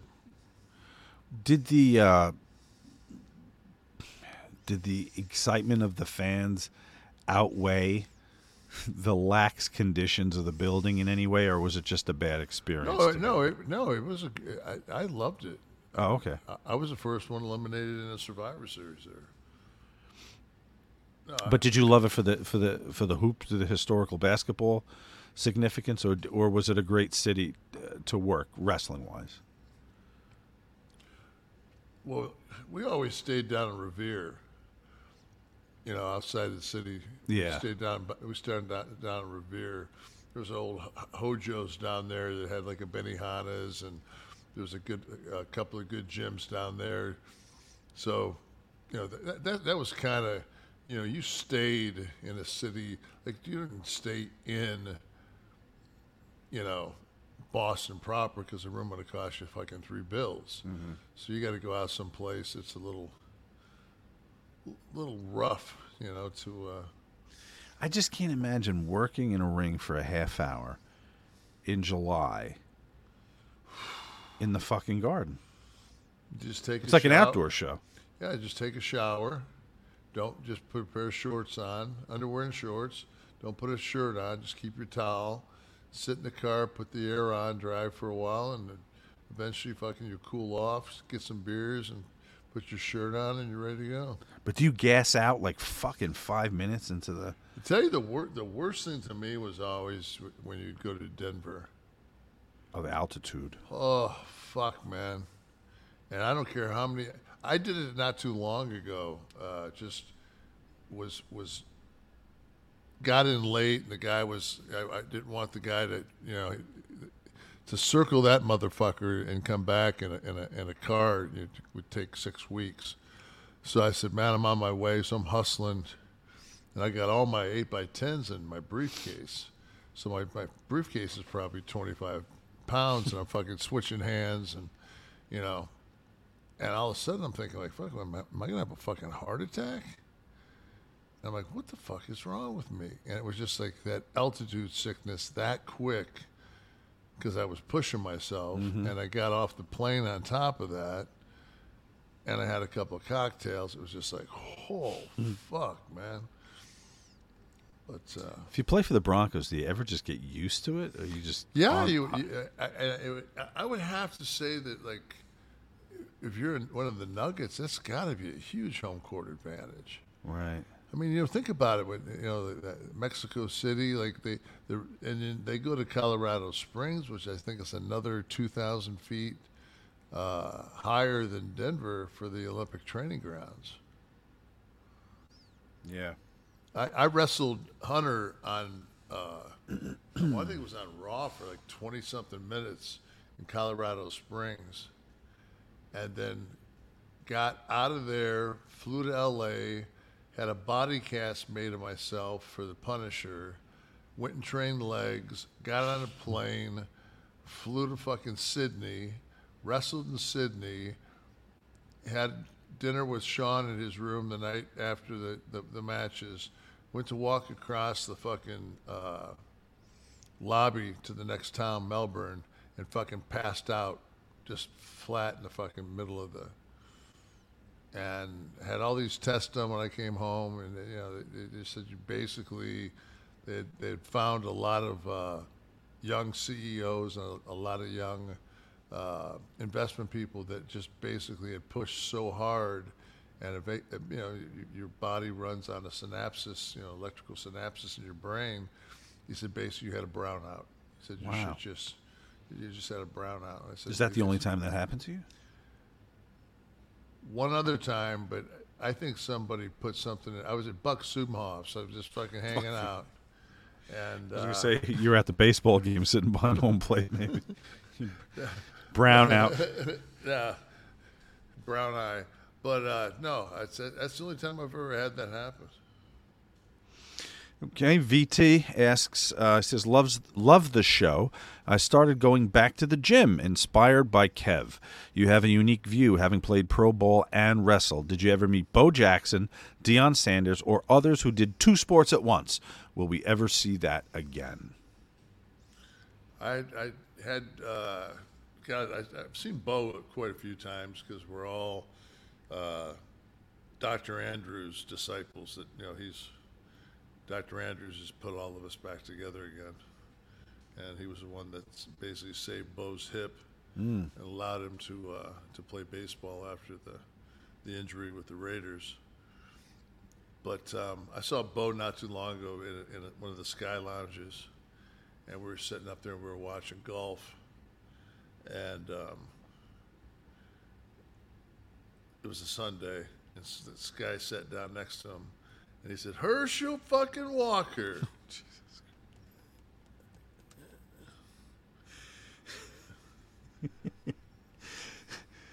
Is that like when people call you Rick Nash?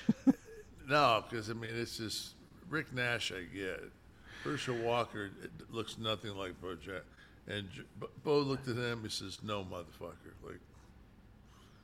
And it just turned his back to the dude. And the guy just didn't get it. He just didn't. And I said, Bo, does that happen to you a lot? Some asshole not know who the fuck you are? And then the guy was just like, oh, that's Bo Jackson. Yeah. The fucking guy was on every commercial on television for 5 years.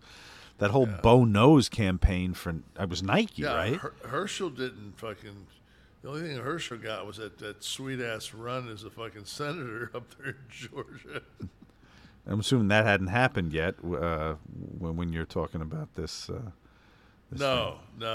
Herschel Walker, Jesus Christ. I didn't think that. I don't think that Bo thought that he was in the same vicinity as. But when was the last time we had somebody do the dual sport thing? Was it Dion? Let me think. Jordan played baseball, but that was after basketball, right? But he didn't play. I don't think he played Major League Baseball. No, it wasn't Major League. He played out in Peoria. He played out. I actually went out to the park that he was at spring training in, and he actually signed a baseball for me. That's cool. I got a Michael Jordan signed baseball, which is pretty cool. Yeah. It has to be, to me, the fucking kid from the Angels, the Japanese kid from the Angels, man, that fucking hits 40 home runs and fucking pitches 20 wins. I mean, that's pretty fucking, you know. Otami? Yeah, Otami, and he's up for, this is his, like, free, like, after this year, he's a free agent. He should ask for $9 billion. Got a question in the house. We'll wrap it up with some live fans. It was 6. Right, but what a difference 3 months makes. Steve's coming up with one. Tim Tebow. Yes, you're right. Very great athlete. It's almost like he was. If he would have gotten some trouble, like if he wouldn't have been like going to fucking, you know, doing things with Christians. Well, he was religious, and yeah, like it's almost like if just a small, like, you know, concealed weapon fucking violation, just anything, you know. His agent should have. He needed Buck Zumhof's agent. Is what he needed. I think the boom box alone would have changed his complete perception. Let's get some local fans in here. Our friends from ad-free shows. Josh says, thank you. Yesterday was super rough. Today better, but not great. At least I can breathe without wanting to cry. Josh had some health issues, those of you listening to us, and actually tweeted out from the hospital. And I think in my sensitivity, told him, enough of this shit. We got a live show coming up. You better be out of the hospital, and I better see you there. And I'm happy that we did. Josh is here. Come hither. What else we got here? Bobby, what was your first scripted WWE promo? Fuck, who knows? You were still all improv, right? Your 95 run, the title run, that was still all you could get up and say what you wanted to say, right? You were not given a script. Yeah. It wasn't until I came back, right, in 2002 or whatever, when they started handing you, and then going down at 1 o'clock and having rehearsals, and I'm like, what the fuck? Like, you guys just took a fucking, like, a chill fucking job and just now made it, you know, fucking doing the roof on a bowling alley. Like, tar. Yeah. We just tarred the roof on a bowling alley. Boy, this is fucking fun. You can't even get a fucking Schindler's List. Fuck, we felt like men after they gave us a beer. Fuck that. WCW was all improv, right? Yeah. Yeah. That's crazy. All right. Anyone else? We'll finish it up with Adam. Can I ask how many zeros were in the check you got for the movie Slaw? I ask because after seeing the production value, I feel I could match that to smoke some jackknife and chill. Was that an indie type contract, or? The The only reason I do movies like that is because they're SAG, and you have to qualify so much, and I was like $7,900 shy of the insurance of my insurance, and I got $7,900 to do that fucking film for a day. So that was 84% of the budget, I heard. It doesn't matter. I fucking got my insurance. My wife got her insurance. My son got his insurance. It's called fucking. It's called. I don't give a fuck if anybody sees it. I don't give a fuck if somebody sees it and says it sucks. It's the worst movie ever. I got my insurance. But listen, and I got paid. This is the thing people don't understand, and it gets kind of crazy. When you decide to go pro as an artist, an actor, painter, writer, whatever people pay you to do, you can't discriminate as much as one might imagine with your artistic merits. It's a job. If you were a plumber, are you going to choose based on which customer has the nicest toilet that you're going to work on? I don't like the tile in that bathroom, so I'm not going to work on this. You do the job. You go and you do the goddamn job. You punch the clock. It's like Big Bob used to do at the factory. You punch the clock. There's somebody you could write a check to looking to do a job. That's right, and that was my whole thing. When they called my agent, and she'd say, "Do you want me to send the sides?" And the first thing I always say is, "What does it pay?" That's my first question. What's it pay? Boys, start working on the shirt. then when I find out what it pays, I say, "Where does it shoot?" Third question: am I at any point in prosthetics? Oh, that's a good one. Because you learn after being in prosthetics in one film, that ain't fucking no. Unless I'm Frankenstein and I'm getting fucking 7 figures to play Frankenstein, I ain't fucking. Ask Dave Bautista how that Dax fucking thing was to him. Oof. Jesus. Well, Kev, you're my Frankenstein, certainly. And I thank our audience who always like to come out and hang out with us a little bit. I want to remind everyone that Click This is a production of Butch and Sundance Media, produced in association with Podcast Heat, created by Tristan Nash, Kevin Nash, and Sean Oliver, producer Steve Kaufman, graphics by Dominic D'Angelo, title sequence and audio edit by Wesley Burleson, theme song by Dale Oliver, except the outro you're hearing is by Tristan's band, The Builders. I should say that every week because I read it over the song. Never mention that. Copyright 2023, Butch and Sundance Media. Kev, do you want to do another one? If I fucking make it home from Pensacola without being fucking